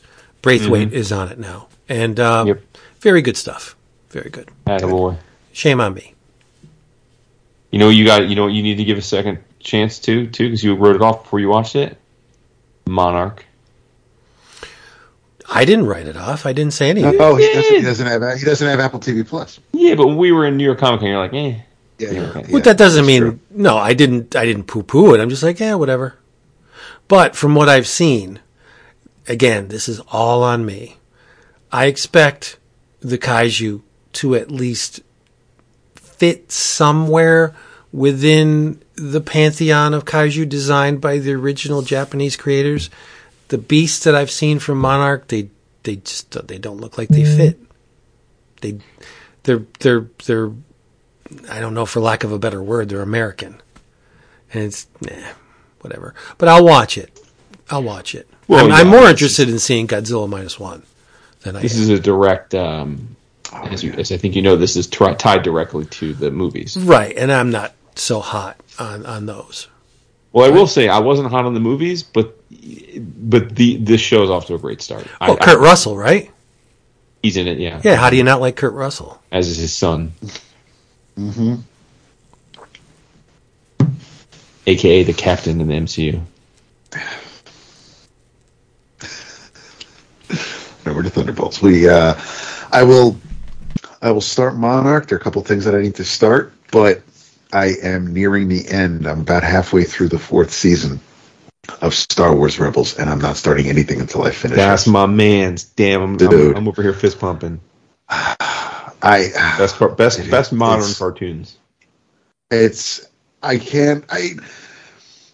just watching. I totally get now that why why Sabine was so adamant to find Ezra, and that Hera's such a badass, and I just and I of course we saw Zeb in Mandalorian, but I just think that I never expected to. I just thought there may be, some zany one-off adventures here and there, but I mean the ongoing plot, and then they're on the one planet, they're on the one rebel base, and there's Bendu for most of the season, and then we get Thrawn, and I find out, that Thrawn is as fucking menacing as he appeared in Ahsoka. I am over the moon by how much I'm enjoying it. I just figured, it gets to the point now where, like, at the end, as we're nearing the end of the day, I'm like, well, I'm going to watch a couple episodes before I go to bed. Like, I'm looking forward to it. Before, we've just been like, yeah, I'll watch it, I'll get through it, and I'll just, move on to something else. But I'm super invested, and I'll probably, I'll go to Monarch or something like that, and then I'll maybe do Bad Batch. Oh, man. And I'm 2 episodes into Scavenger's Reign. Yeah, that's the other thing I got to start too. Yeah, dude, Vince, you would love that if you haven't seen that. What's it on? Max. I think we have that. Formerly HBO. I'm pretty sure we have that. Yeah. I'll fire it up. Really cool. It's talk about unexpected. Like, it's a sci-fi, but like they're in an alien world, but they do crazy alien shit. Like, it's like the physics of the world, the anatomy, the plants, the animals, none of it is like anything we've ever seen, which is always one of my complaints about a lot of sci-fi, right? Is that, like, it's basically like hot humans with different colored skin, but I get, like, back in the day, it's because we didn't have special effects budget and stuff, but this is just completely, the whole thing feels alien, like the way they, like this, the opening scene is them, there's this giant rhinoceros type alien creature, and they cut it open and dive into it and go in, and they up in the guts, and they pull out like intestines from it, and they use that as wiring for their ship because they figured out that it's a conduit for electricity. Like, and then but the beast is like totally fine. He's got like all these healed scars because they've clearly done it many times before. It's pretty neat. Very cool. Sounds good to me. Yeah, it definitely has definite Mobius vibe. Definite Mobius. Yes. Wow. Yeah. Yeah, that's a high bar, dude. I don't know if you should be throwing words around like that. No, dude, I'm telling you, dude. Check it out, though. It's like sci-fi Nausicaa. Huh. Like space, not sci-fi, space, like, meaning Nausicaa is kind of sci-fi too. It's like space Nausicaa. There you go. It's real good. Cool. Brian Clark turned me onto it, but you got to watch him. He does that. He's a sly one. That one. Sneaky bastard. Yeah. Good looking, talented, good taste. He's a keeper. Yeah. He's a keeper. Wow. Well, I can't compliment my friends now. You definitely can. Your attributes? Nah, I'm just a little jealous. That's all. I mean, I say the same things to you when you're not around. There you go. If a tree falls in the woods and nobody's around, yeah. Does it make a sound? I don't think so. Now, our listeners know that we have a little Slack where we post what we've been reading. And I feel like at the start of this show, Vince looked at my list and he was just like, eh. Yeah. And there's only 3 things on there. So, Ice Cream Man being one of them. And I know we just heard he like that. The other 2 things on there, one I'm sure he probably has never heard of, so it couldn't be that. And that's The Boys Weekend, right? I'm sure you've never heard of that. That sounds like a book that would please a certain subsection of our Slack. Well, okay, and then so you must have the third thing on the list, which is Monica. I did.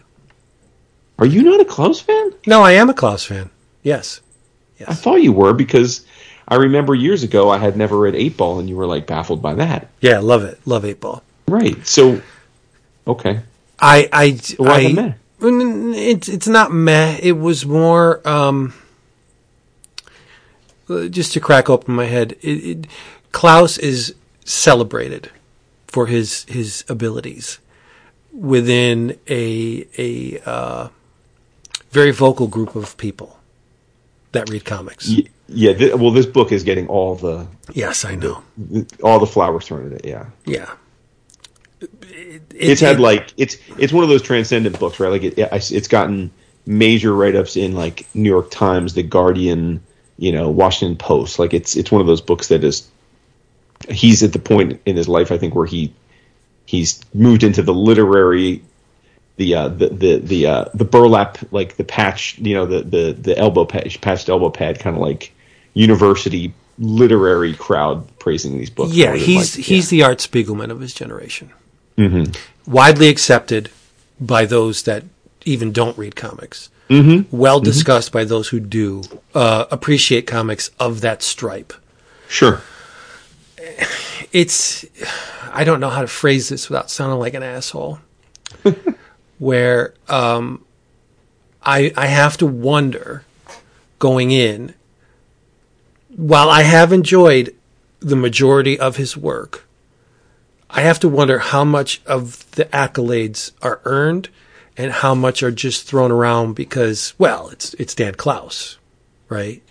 He's the poster child for alt comics, or the poster man, I guess at this point, and can seemingly do no wrong. Everything he does is trumpeted from the rooftops, and going into something like that, it's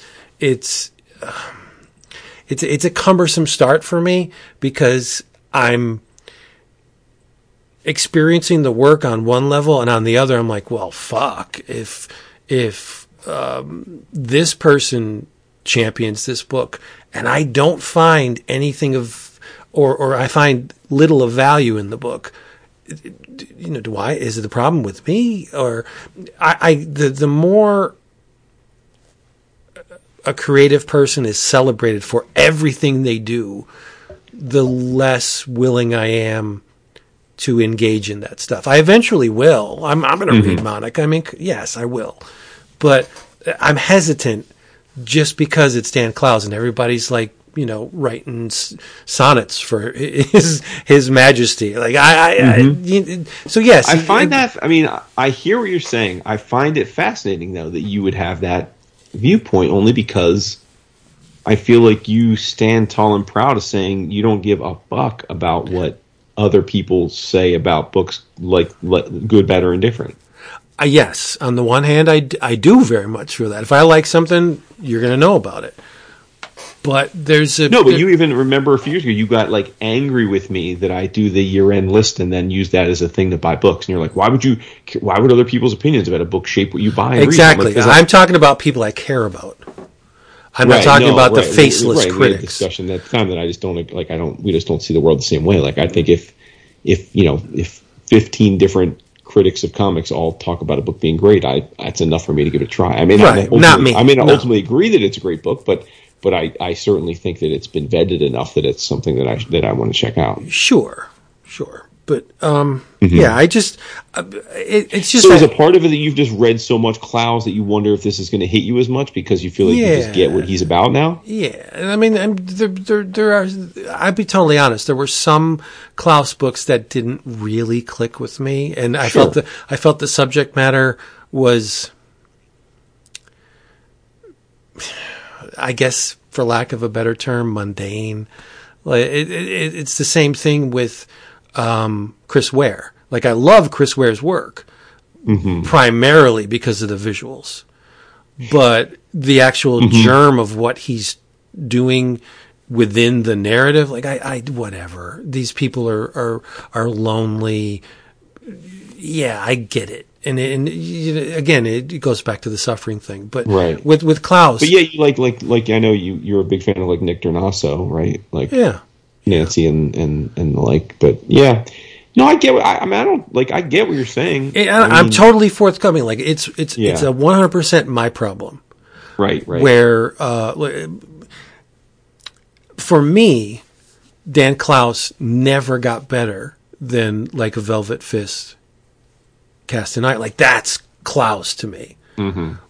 But he's done more successful work not only in terms of dollar value, but aesthetically, he's done more successful work than Velvet Glove. But to me, that's my Dan Clowes. Whenever I read something, that story is the one he has to beat.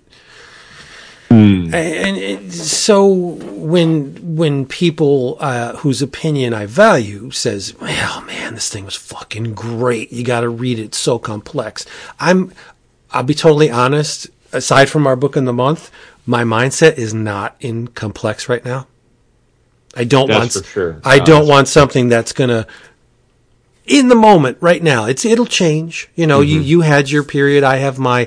I'm in the candy consumption phase. I just want books that are going to make me feel good right now, or feel something nostalgic or traditional, or just plain old superhero, chaos. That's fine. I really don't want to read Monica in the mindset I'm in now for the reasons I detailed, and I'm just not in the right headspace for it right now. Sure, that makes all the sense in the world. Yeah. But tell me why I should read it, Jason, because you are one of the pool of people whose opinion I do value.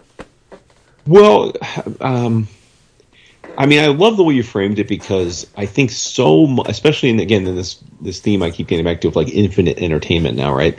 I think so much of our general feelings of like a genre or the industry is somewhat shaped about when we read, what we read. True. And the vibe, right?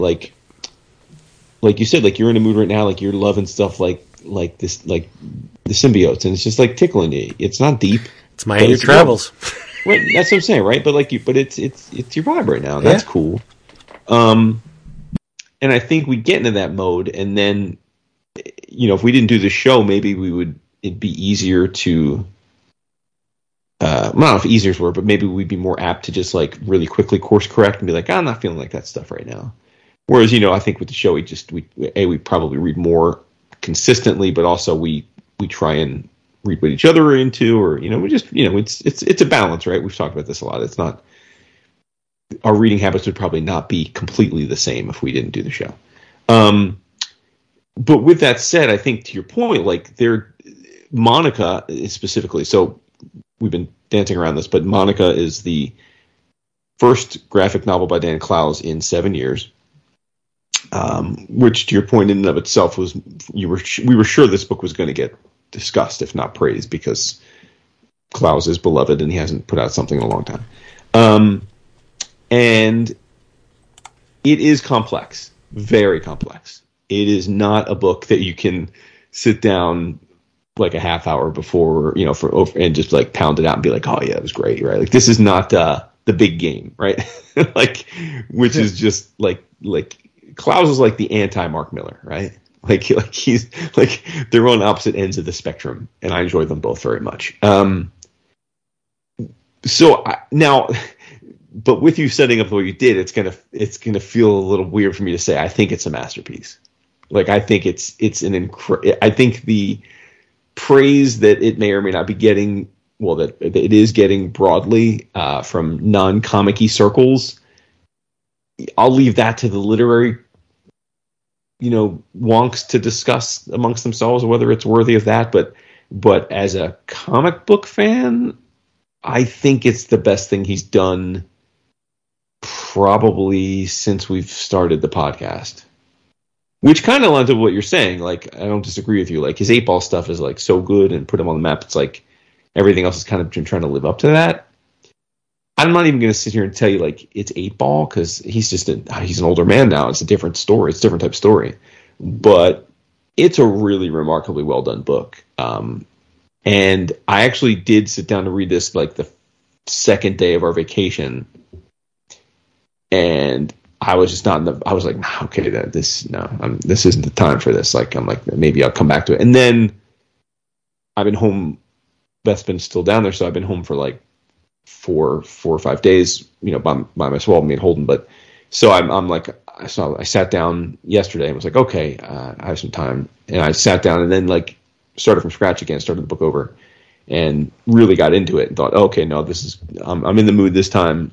I know what I'm getting into, and I just went with it. And it is a very complex story that spans the life of the titular characters. I mean, from literally from her birth to her death. Monica is, we see Monica as a very young child all the way through her death. and it's done in chapter form. Each chapter is like a different time period, most of which revolve around Monica directly, but some revolve around other people in her life. Like the first chapter is about her mom, like as a young woman who's finding herself after high school. But it is real. I mean, I think the thing that's great about Clowes, and probably why, is he's incredibly sardonic. And much like humor, like I always talk about how humor is so subjective that it's hard to make a humor book that is widely loved because everybody's sense of humor is different. Like you make an action book or action movie, you know, it is what it is. People know what they're getting into. It's either adrenaline pumping or it's not. You make a comedy and I could watch it and think it's hilarious, and you guys could watch it and think it's fucking not funny at all, right? Like that's just the nature of comedy. I think it's the same with the kind of books that Clowes does. Like sardonic stuff is almost like another type of humor. It's really, obviously it's not meant to make you laugh, but it's also similar in that I think there's probably plenty of people that just don't enjoy reading sardonic stories, and I can't say they're wrong for that. Like it's definitely puts you in a certain mindset, and I could easily see why that kind of story is a turnoff to people. Like no questions asked. If you were like, oh god, I can't stand Clowes, like I would get that. I could get it. Now I personally love sardonic stories. I think they're great when they're well done. So that's a big plus for me. And this is probably like one of the lesser sardonic books he's ever done. But at its core, it still is. Like basically the story is that Monica was born to a young, like early 20s woman named Penny in the late 60s. And Penny was straight out of like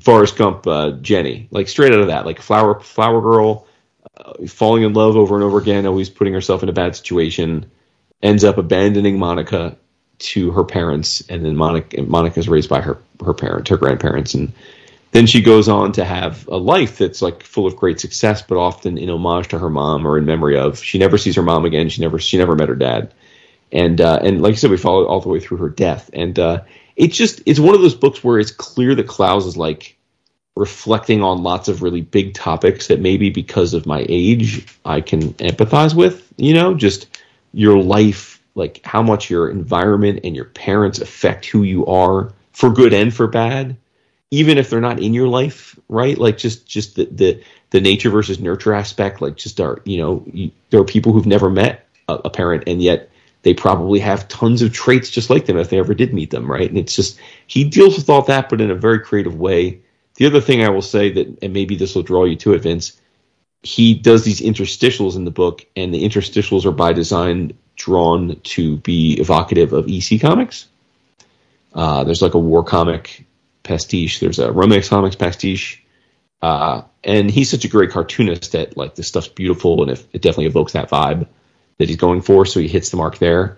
And it's just a really thought-provoking, lovely look at the imperfect nature of like one's life, and that your life is full of times when you're really happy, full of times when you're really sad, full of times that are relatively mundane.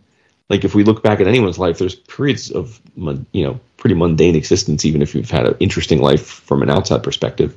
And I think he just encapsulates that in a way that is hard to do on paper, and he does it in a way that's just, I found, completely engrossing. And I don't know that I can say he's breaking new ground here, because like you opened up with, he's had such a storied career and is so beloved that like I don't know that he's like stretching any new muscles per se, but I think it was really well done. And we've had a lot of these return to form books the last few years where a creator hasn't done a book in a long time and then they finally put it out, and I think this is definitely up there with all of those. I know you guys, I liked Monsters, you guys loved it, but I think it's in that same ilk, right? I mean, I guess 7 years away isn't the same as 20, but I also think Clowes is a much more prolific writer than Windsor Smith was. So it's like, you know what? It's kind of reminds me of like when Asterios Polyp came, right?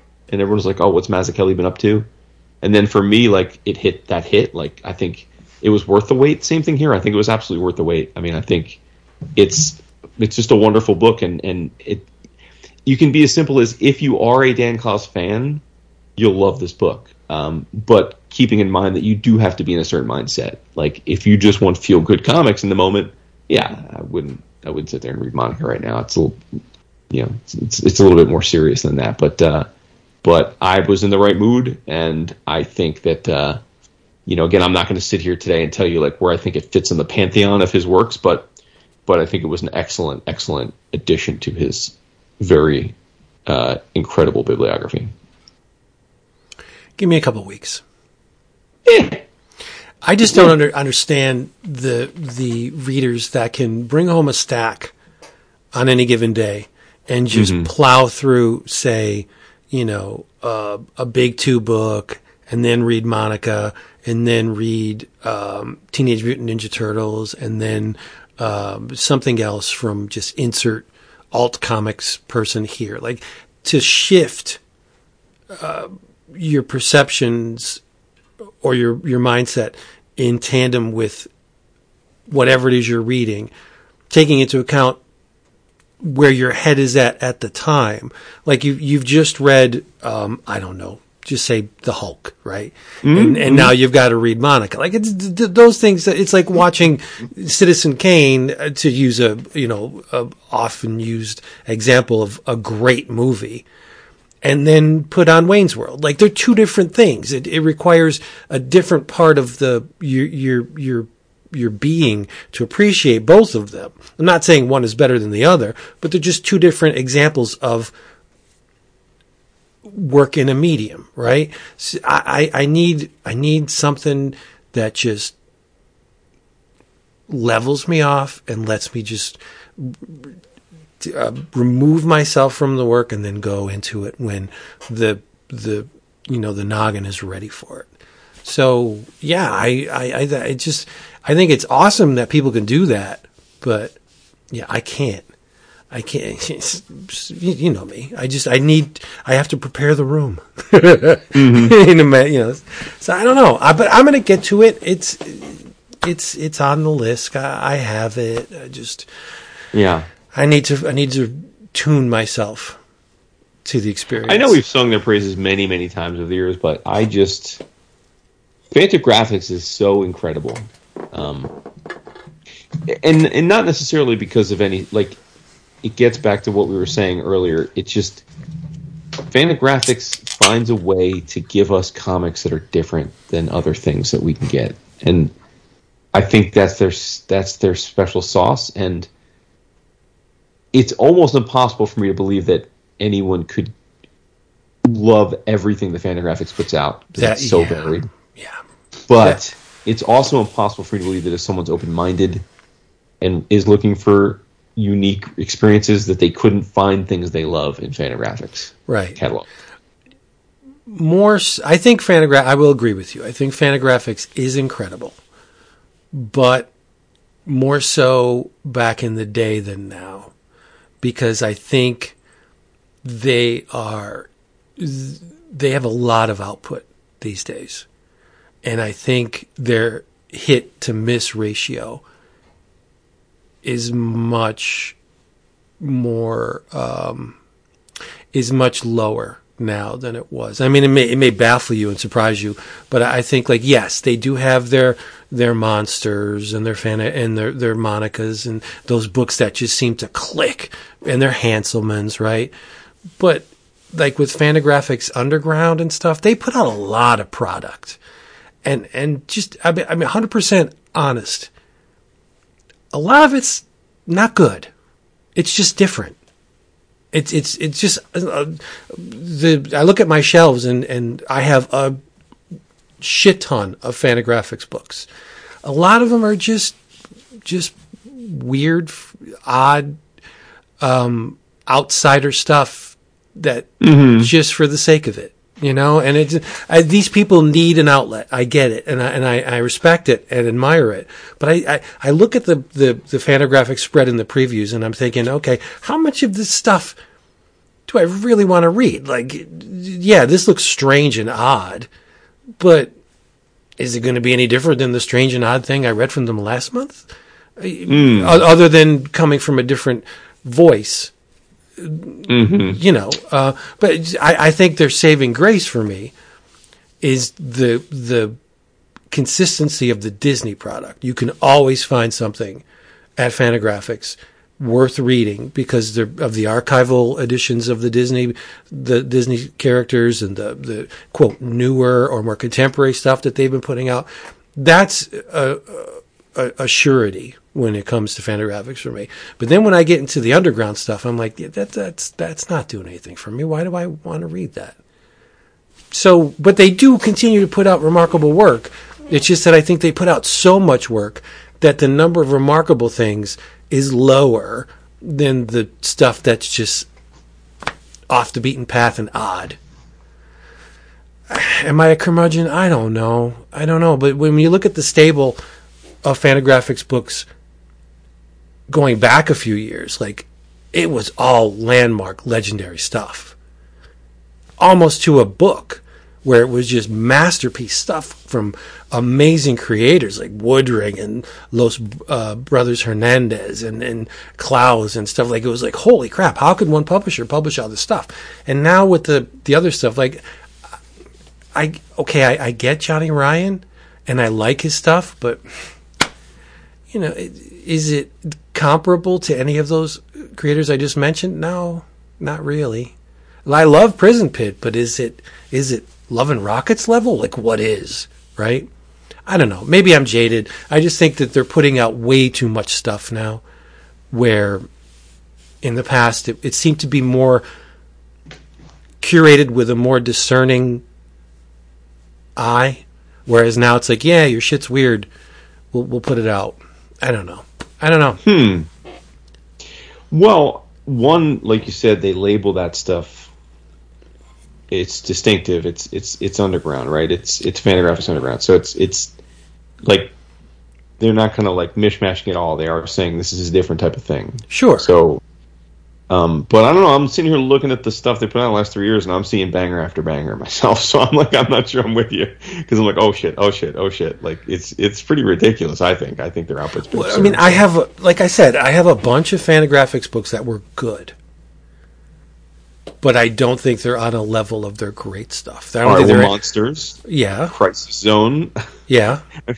You wouldn't put them as great books? Yes, I would. No, I would. I would definitely those put are them. like in the last 2 years. But I can't rattle off titles because unless I bring up my list of ordered books but there was like what was it, Goblin Girl or whatever, that was good, but it wasn't. It was just good.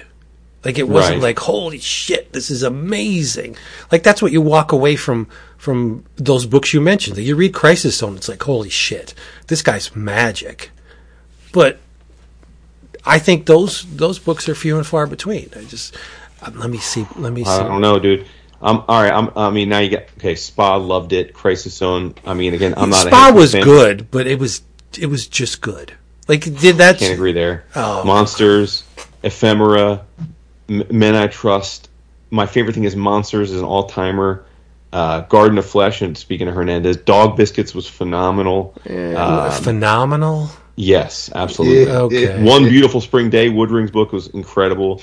Ultrasound is going to be on tons of 11 o'clockers this list this year, including my own. Didn't like it.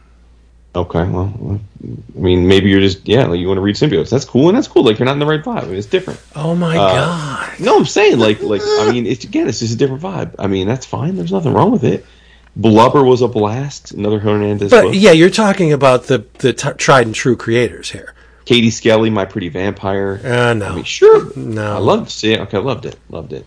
I mean... Dude, I mean, I could keep going, but I'm just saying, like, the Star Seeds books. Okay, yeah, Glaubitz is great. Yes. Keeping Two was great. I'm just going through the what list is that? Here. Keeping Two? I don't know what that is. Okay, well, I talked Who about did it? it? Show. Talked about on the show. That's cool, though. Oh, yeah, like you listen to everything I say. Jordan Crane did it. Yeah. No One Else. Art Hugo Johnson's one that he did as follow-up. That was great. Why Art, Eleanor Davis, phenomenal. It was okay. Oh my god, dude! Boys Club, Matt Fury, phenomenal. I like Matt's work. It's How good. to Make a Monster, Casanova Frankenstein's autobio. Dude, the Mulot repair books, Olympia was fucking great. Dude. I don't know if I would say it was effing great. It was good. Oh, you're crazy. Grand Odalisque was phenomenal. I mean, I think that one you talked about. Almost all these books are like, to me, the best books I've read in the last 5 years. Like, so but the one you talked about the art thieves or whatever. Yeah, that's Olympia. Yeah, it was okay. It was good. It was phenomenal. Okay, dude. Nathan Cowdery, Crash Site. Okay. All right, man. I'm not saying live in that. I'm not saying those works are not worth reading. Venom World, just do you do. I'm just again. Why do you have to disparage those books? I just think like you're saying like all of this. There's too. It's just ironic to me that you're saying Fantagraphics is putting out too much stuff that dilutes the quality of what they're doing, and then you talk about Marvel every week. Like Marvel puts out 120 books a month, and 110 of them suck dick. These publishers, why do you got to get like that? These publishers do what they do. My Fantagraphics, again, I don't know how to justify this. I just think it's like when you're online and somebody says they like something. Somebody says, yeah, it was okay. And like, what do you mean it was okay? It was more than okay. It changed my friggin' world. That's your perspective.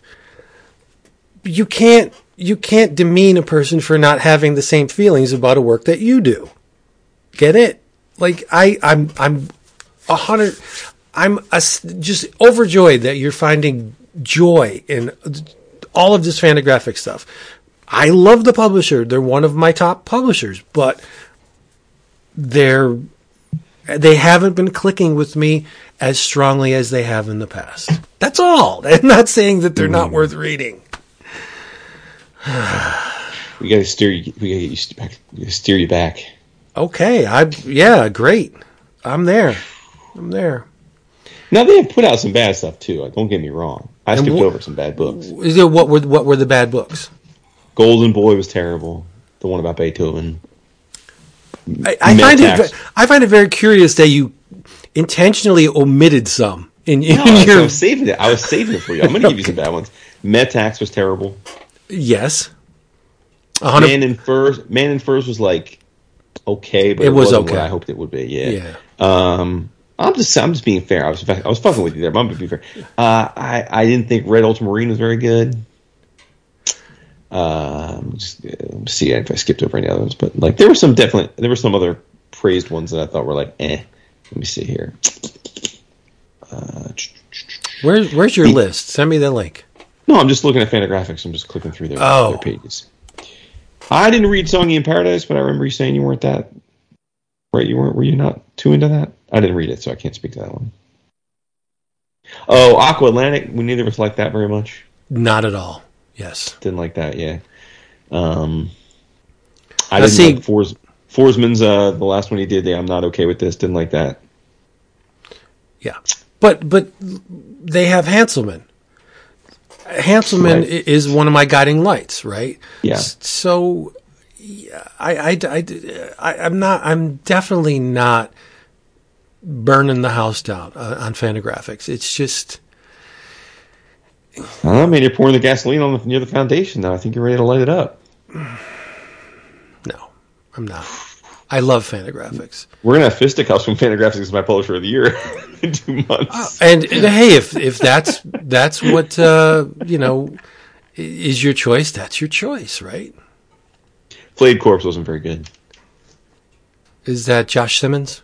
Yeah. Now, see, I like that. Well, yeah. I just thought it was. I guess I was hoping it was better. Yeah, I like that. I was hoping for more. There you go. Yeah, I got to read some Hanselman. And again, I thought Lure was terrible.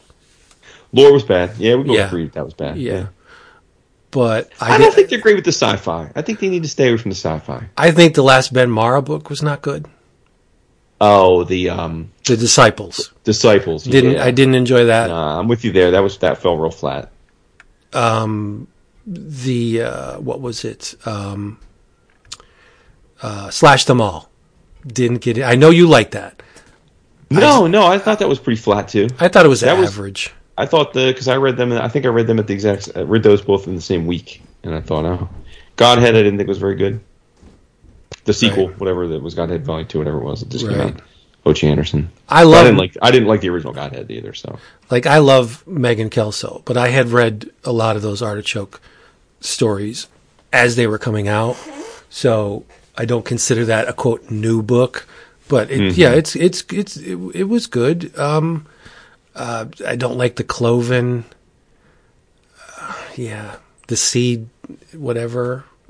No, I mean, but point being, they have their catalog is. I can't speak to what the size of the catalog is now versus like 10 years ago. Because like 10 years ago, I was playing catch up, reading all the bangers that I've never read. It just seems like they have 3 pages every previews. And some of it is taken up. So much of that is reprint, though. Right, the Disney stuff. Yeah. But that's my comfort zone. So yeah. No, I don't even. I mean, like, so much of that is resolicit.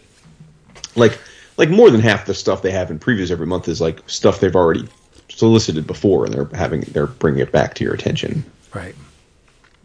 Anywho, Fantagraphics rules. They do. They rule hard. Hey, everybody. Thanks for listening to this. We hope you come back next time. Remember, if you want to save big on omnibus editions, trade paperbacks, graphic novels, I'm going to kill you. Go away. My son is here. Sorry. Oh, Vinny Bates. What yeah, big dude. He's got a shirt that says big dude. There's not is there an arrow pointing down? There's not truth in advertising there.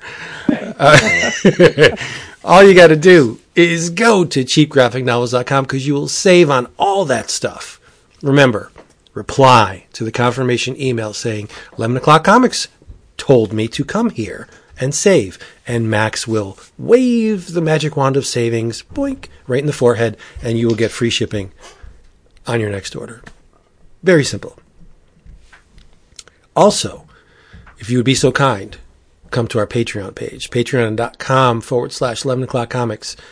Audio, 4 hours, sometimes 5 hours of audio that no one else gets to hear, delivered right to your device. Every month, video, pages, fanzines. You can join in on the book of the month. Let your voice be known. And the best part, the dedicated Slack channel. Jason talks about it all the time because he loves it. We all love it. Where we all gather every day just to talk about stuff. It doesn't necessarily have to be comics. I mean, that's a major part of it. But we talk about everything. TV shows, books. There's a book club within the Slack that they gather every month to talk about a book they read. They have fun. We all have fun. Patreon. They're engaged AF too. Like, it's a whole side pocket because none of the three of us really are involved in it. I wish I could. I just, who has that much time?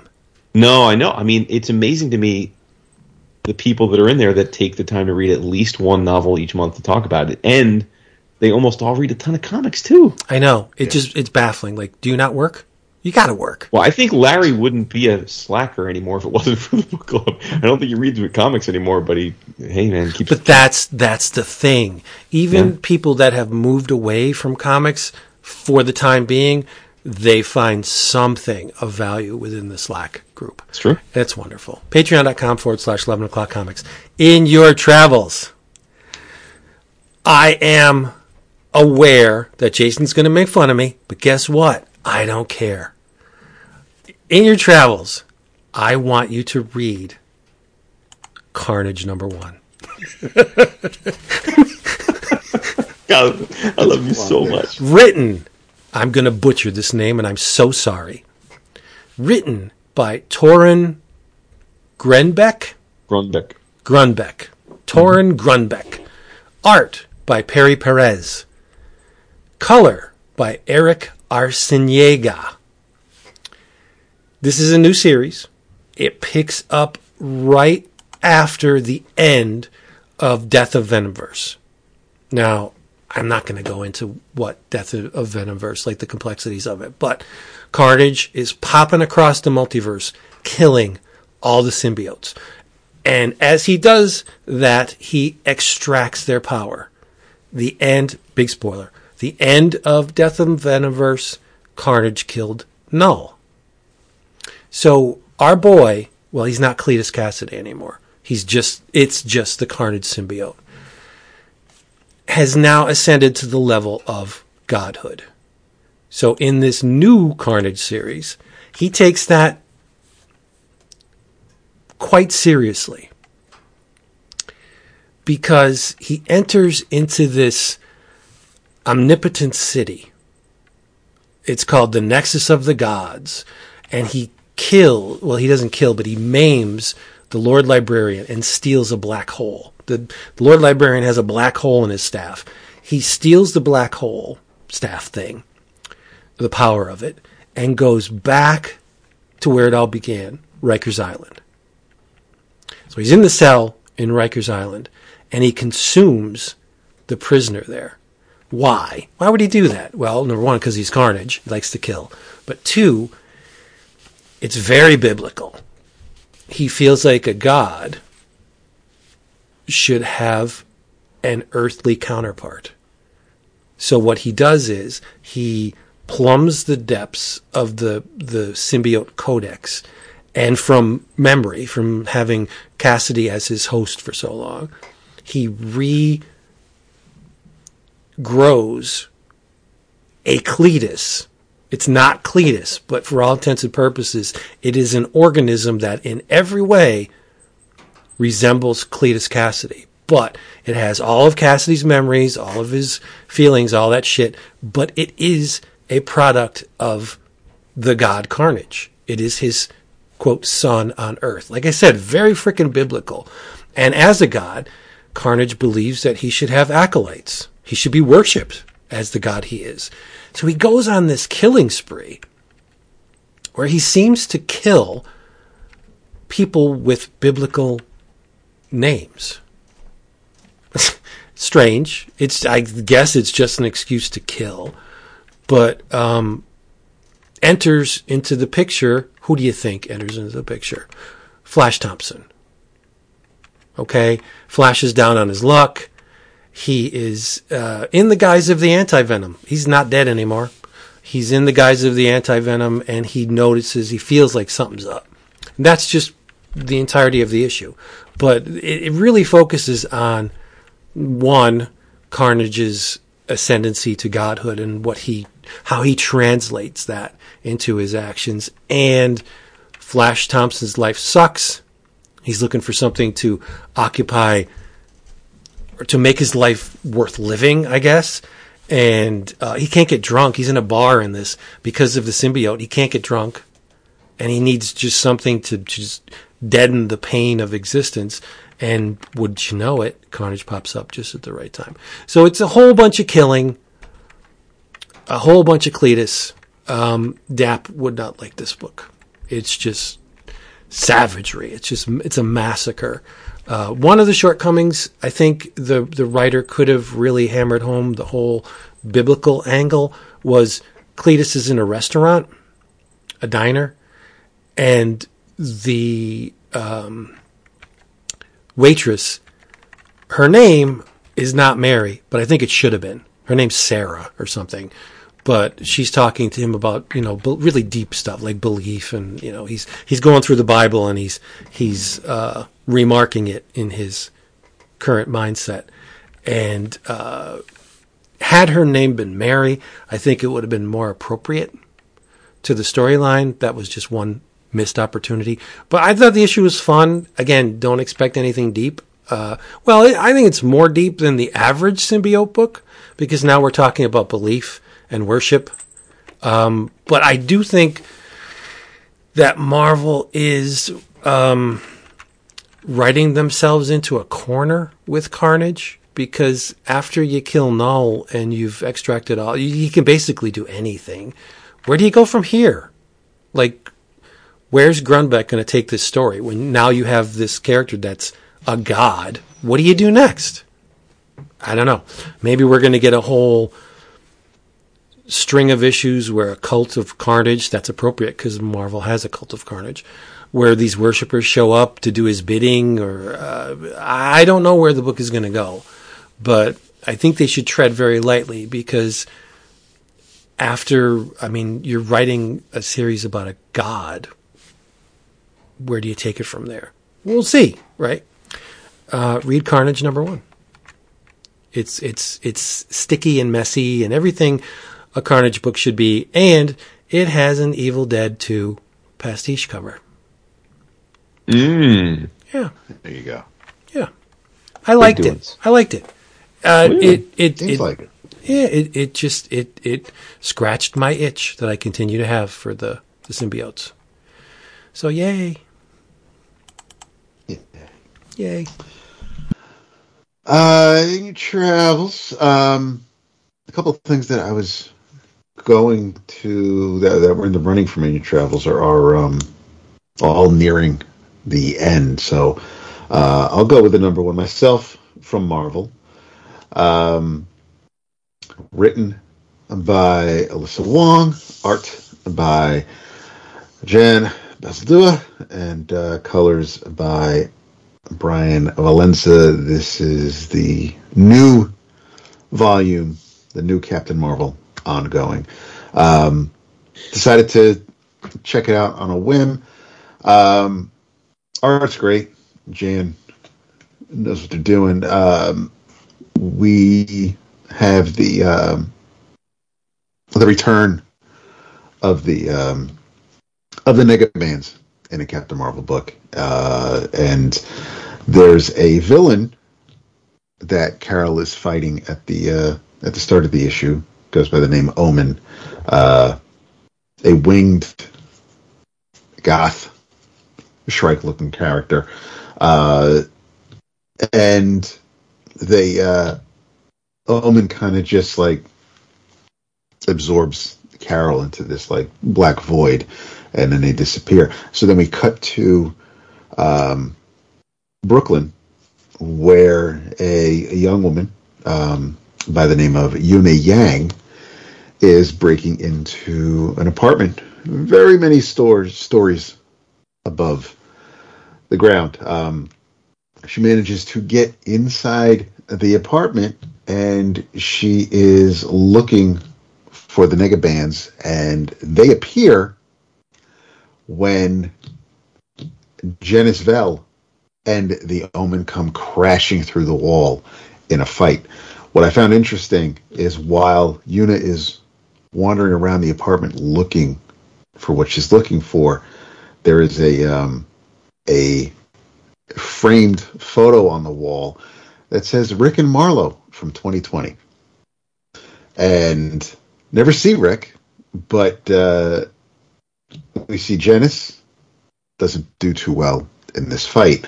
So Yuna ends up picking up the Negabands and happens to swap places with Carol.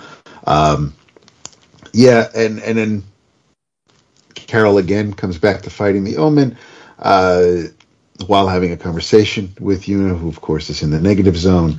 That's all I'll say for now. There's a little bit of something interesting that happens with Janice at the end of the issue, so we'll see where it goes from there. But I kind of dig Yuna as far as an introduction to a new character, or first time for me to see her. I was enjoying the conversation between Carol and her new friend. But yeah, this was pretty fun. I didn't know. I said after Kelly's run with the book, I wasn't sure where things were going to go with Carol. She's recommitted herself to the Avengers, but Alyssa threw it all in here with more than one Marvel, and a pretty. She doesn't appear to be that much of a badass, but the way she handles herself against Carol and against Janice Vell, the Omen, seems to be pretty threatening. But yeah, I'll check out the second issue, see where we're going from there. But in your travels, Captain Marvel #1.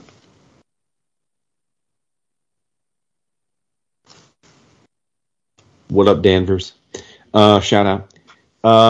Yeah, in your travels, it's the third thing that was on my list, and I knew that Vince didn't know anything about this yet because I don't think it'd be something he'd pre-order. This is called Boys Weekend, and it is written and drawn by Mattie Lubchansky. That name may be familiar to some. Mattie's a well-known satirist. Used to be one of the regulars on The Nib.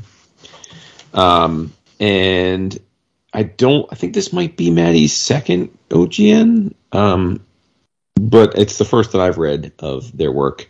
Mattie is a trans feminine person, born a male, but in the process of transitioning to female. And the story is, the inspiration for it was actually based on an experience Mattie had shortly after publicly acknowledging her transition. She attended a bachelor party with her college male buddies and had to, as you might imagine, deal with some awkward and uncomfortable moments because her college friends, many hadn't seen her since those days, and it was probably understandably awkward, right? They didn't, I think, really know how to handle it. And anyway, she took inspiration from that and created this book. And I will say this is a tale of two books, because the beginning of the story is very much about that, her being very nervous about, she's been asked to be the best man of the wedding of one of their good friends. And yes, I say best man because that's how she was asked, would you be my best man? And so she's very nervous about it, even though the groom is fully aware of her transition and accepting of it. There's still the issue of pronouns and gender and accepting it, and all of, and the groom and all of Mattie's other friends are still referring to Mattie as buddy or pal or guy or my dude, that kind of thing. But she's determined to go on the bachelor trip because she doesn't want to lose connection with these people that she does hold dear, even if there is an awkwardness to it now. So she goes to the bachelor party, and hijinks ensue, and they go to a place. It's not Vegas. It's called El Campo, which is a fictional island that they go to. That's off over that's this super high tech, ultra Vegas, if you will, anything goes type of a place, and they have a very debauchery filled, testosterone filled bachelor weekend that she has to endure and handle in her own way. And at first I'm reading it, I'm thinking like, okay, I mean, cool, like whatever. I mean, it's fine, but there wasn't really anything that was gripping me in any meaningful way. But then shit gets weird, and Mattie totally wins me over in the second half, because they're in El Campo and they're doing their thing, and it's all fairly predictable, the back and forth between them and the awkwardness between them. It's all kind of very predictable. But then while they're there, also at the resort at the same time as a convention for what looks like a bunch of finance bros, but they're interacting more and more with them, and it turns out that this isn't a bunch of finance bros, they're a cult. And the cult is like converting people, including some of her homies. So over the course of this weekend, like all her homies basically get Invasion of the Body Snatchers, like brainwashed into being part of this crazy cult. And then the cult is fucking a cult worshipping a Cthulhu-like dark god. And so it goes from this like slice of life about what it's like to be trans in America today with a comedic bent into this crazy sci-fi dark adventure where Mattie becomes the heroine of the story, trying to save the world from this dark god. And like I said, I mean, I'm reading it and thinking, okay, it's fun, slice of life, kind of been there, done that before, but okay, well executed, into this crazy, fun, over-the-top, fictional adventure with Cthulhu vibes. And so kudos to Mattie for taking me to a place I didn't expect partway through the book, and for my mind, really amping it up and making it a far more entertaining and memorable book. Lubchansky's art style is very evocative of like Max Sarin from Giant Days, that kind of vibe. And I think it works really well with this story, which is this over the top stuff and really emotive faces and humor. So a really fun work. Really glad I read it, and a dark horse for one of the better comedy graphic novels of the year. So Mattie Lubchansky's Boys Weekend. And the publisher is Pantheon.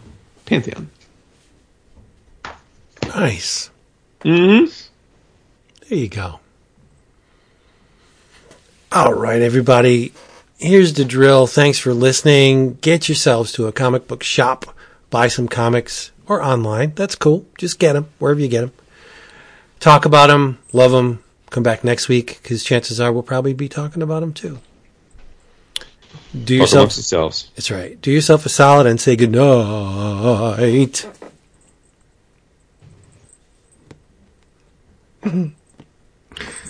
Aww. David. And while we're waiting for him to do that, we have business, Vince. You forgot about the business. I did forget about the business. We'll get to it. Oh, okay. All right. Oh, boy. Starting from scratch. Nice. David. And December's book of the month is World Without End. John Higgins. That's business number one. Jimmy Delano. Yes. I have nice. that. I have that bound. Custom bound. Oh, nice! Really? Yeah. Well, I guess that speaks to how much you must be a fan of it. Then I do love it. Yes. I've never read it. I'm very excited to read it. Yep. What else business do we have, Vince? Well, it's that time of year. We're getting close to the end of 2023, and you know what that means. We need to switch out our album art on everything we release. So, this is what we do.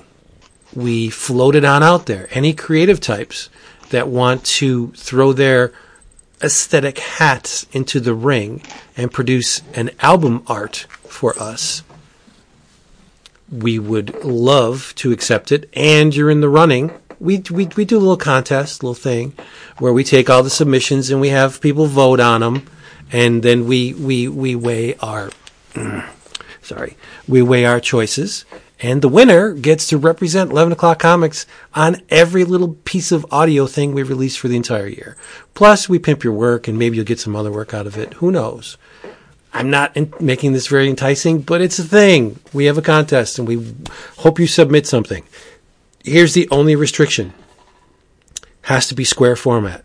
300 DPI. So you want to do 4x4, 6x6, 8x8. I don't care. As long as it's 300 DPI and I can successfully translate it to a JPEG in terms of resolution. Got to be clear, got to be crisp. And you'll be a star.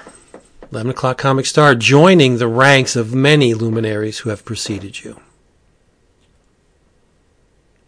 Damn straight. Yep. It's a fun thing. It is. We've had some incredible logos over the years.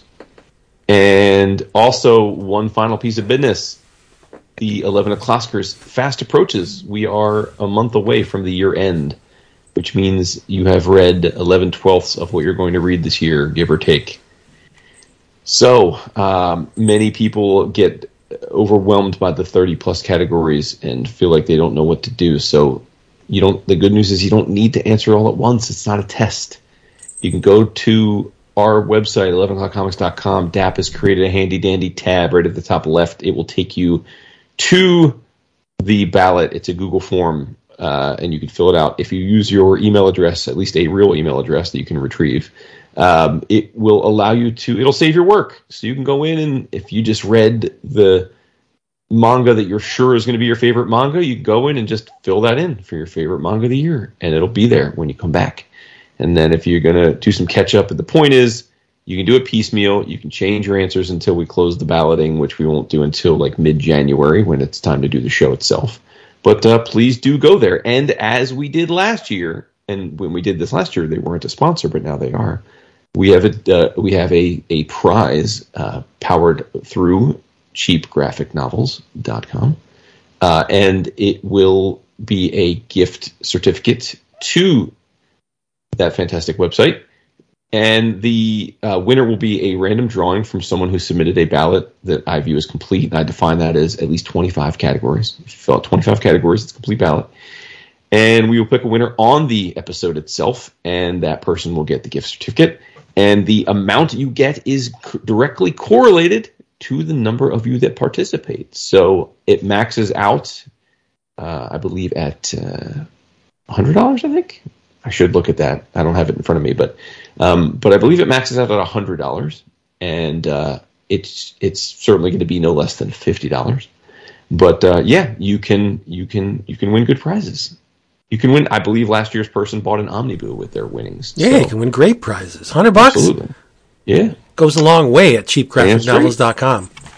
On a good day, it's 2 Omniboo for $100 at Cheap Graphic Novels. So yeah. So please do. We'll remind you periodically over the coming weeks to check out the ballot. But yep, it's right on the website now. You can't miss it. So. FYI, we have a Marvel-O-Rama this week. Yeah, we do. You mean you have a Oh no, Dad's talking about. Okay, yeah, come on. I play fair. 2 is an O-Rama. You see, they put out a Nightcrawler Origins book this week. Yeah. X-Men Blue. Blue X. Yeah. Yeah, I didn't read it yet. From what I've been seeing, the reception is not positive. It's not been good. No. Well, they didn't do themselves any favors with that solicit. It's so true, dude. Yeah. Instant collector's item. All right. Come on, that was the standard back in the day. Everything was an back in the day. But then maybe they're trying to pilot the Wayback Machine and make everybody feel like, they don't mean it's an instant collector's item, but that's what Stan used to say. Mm. Come on, what other books was called the world's greatest comic magazine? magazine? When Stan said it was like Punk coming to AEW. When I read that solicit, it's like Punk coming to WWE. Same words, much different feeling. Didn't he say hell froze over or something? Yeah. Well, they did. He was like he basically said the same exact things he said when he came to AEW. Only we know he's lying this time, so it sounded very false. There was a couple guys in my class that were like, riffing on it, and I'm thinking, how long until he does something stupid again and leaves? 6 to 9 months. Weeks. Yeah. No, he'll get through WrestleMania because they I'm sure they signed him to do from all accounts he's going to wrestle Seth Rollins for the title at WrestleMania. The first night that's the rumor. So after that, no, all bets are off. Right. I'm not here to make friends. I'm here to make money. Yeah. Good outlook, dude. You're definitely good at that, bro. It's fine. Don't worry about making friends. And I know I shouldn't care, but it drives me nuts when these jabrones all talk about how they think Punk doesn't look like he's in shape enough to be a wrestler. I'm like, whatever, man. I'm like, dude, can we go through the history of wrestling? Go back and look at listen, Ric Flair's the greatest ever. Rick was never a fucking Adonis, dude. Yeah, Dusty Rhodes. Arn Anderson was a fat Wahoo McDaniel.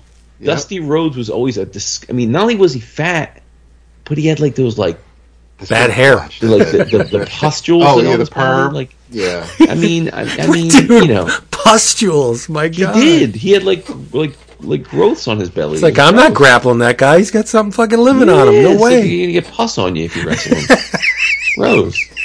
Just lay down and pin me. I mean, again, I get it. Look, would it be cool if Punk was built like Randy Orton? Yeah, sure. But it's not like Punk's a puss though. Yeah, but come on. Punk's 6 foot, probably 200 pounds. He's in real life. I don't think he'd be very few guys are built like Randy.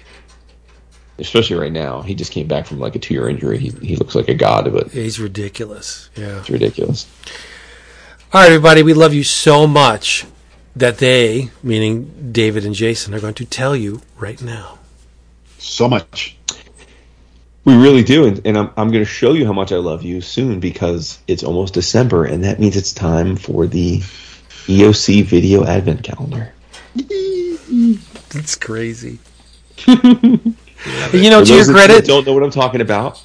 From December 1st through December 25th, just like an awesome chocolate-filled Advent calendar, I will do a video for the patrons every day. And it will vary from maybe I'm at a cool place to an Ask Me Anything to a top 5 list about something random, like my top 5 favorite Tabasco sauces. Who knows? It's whatever comes to mind. There's no plan. I don't ever have I don't map out the stuff right. So it might be me pulling out a bunch of unopened toys from the closet that I'm never going to display and show them to you because I need to do something with them. It could be pulling out a random subject matter from my collection and saying, here's all of my Black Panther commissions. Who knows? It's whatever, whatever. Yeah. Yeah. Because whenever I think Jason Wood, I think Tabasco sauce. That's it. Yeah, that's my point. I'm trying to. I get it. People keep guessing. You never know. Yeah. I will say the smoky or smoked Tabasco is freaking delicious. There it is. Vinny brought that home earlier, maybe 2 weeks ago, and it is. We put it on everything. I am compelled now, though that we threw this out, I may have to do a video about like my top 10 condiments. Condiments. Condiments. Oh, there you go. Fun. And you know what? What I was going to say before was, to your credit, you have never completed an Advent string of videos and say, "Man, I'm never doing that fucking thing again. That was just too much." You've always just Christmas, right? You've always just weathered it. You do it. You have fun with it, and then you move on. Yeah, love of Christmas, man. Yeah, well, yep. Inject some Hallmark into your life. You would love it more. I love the Hallmarks. I don't watch them nearly as much as you and Beth do, but I've never seen a Hallmark I didn't like. They're just, they're incredibly formulaic, but they hit the spot. Oh, there's some shitty ones. Yeah. It's based on long. If you're like Jason, you have to watch 5 Hallmarks or read Symbiote comics. I'm watching Hallmarks all day. Damn. Yeah. Somebody. Unless it's a Toxin book, then I'll read that. Because Toxin's where it's at. That's it for that one.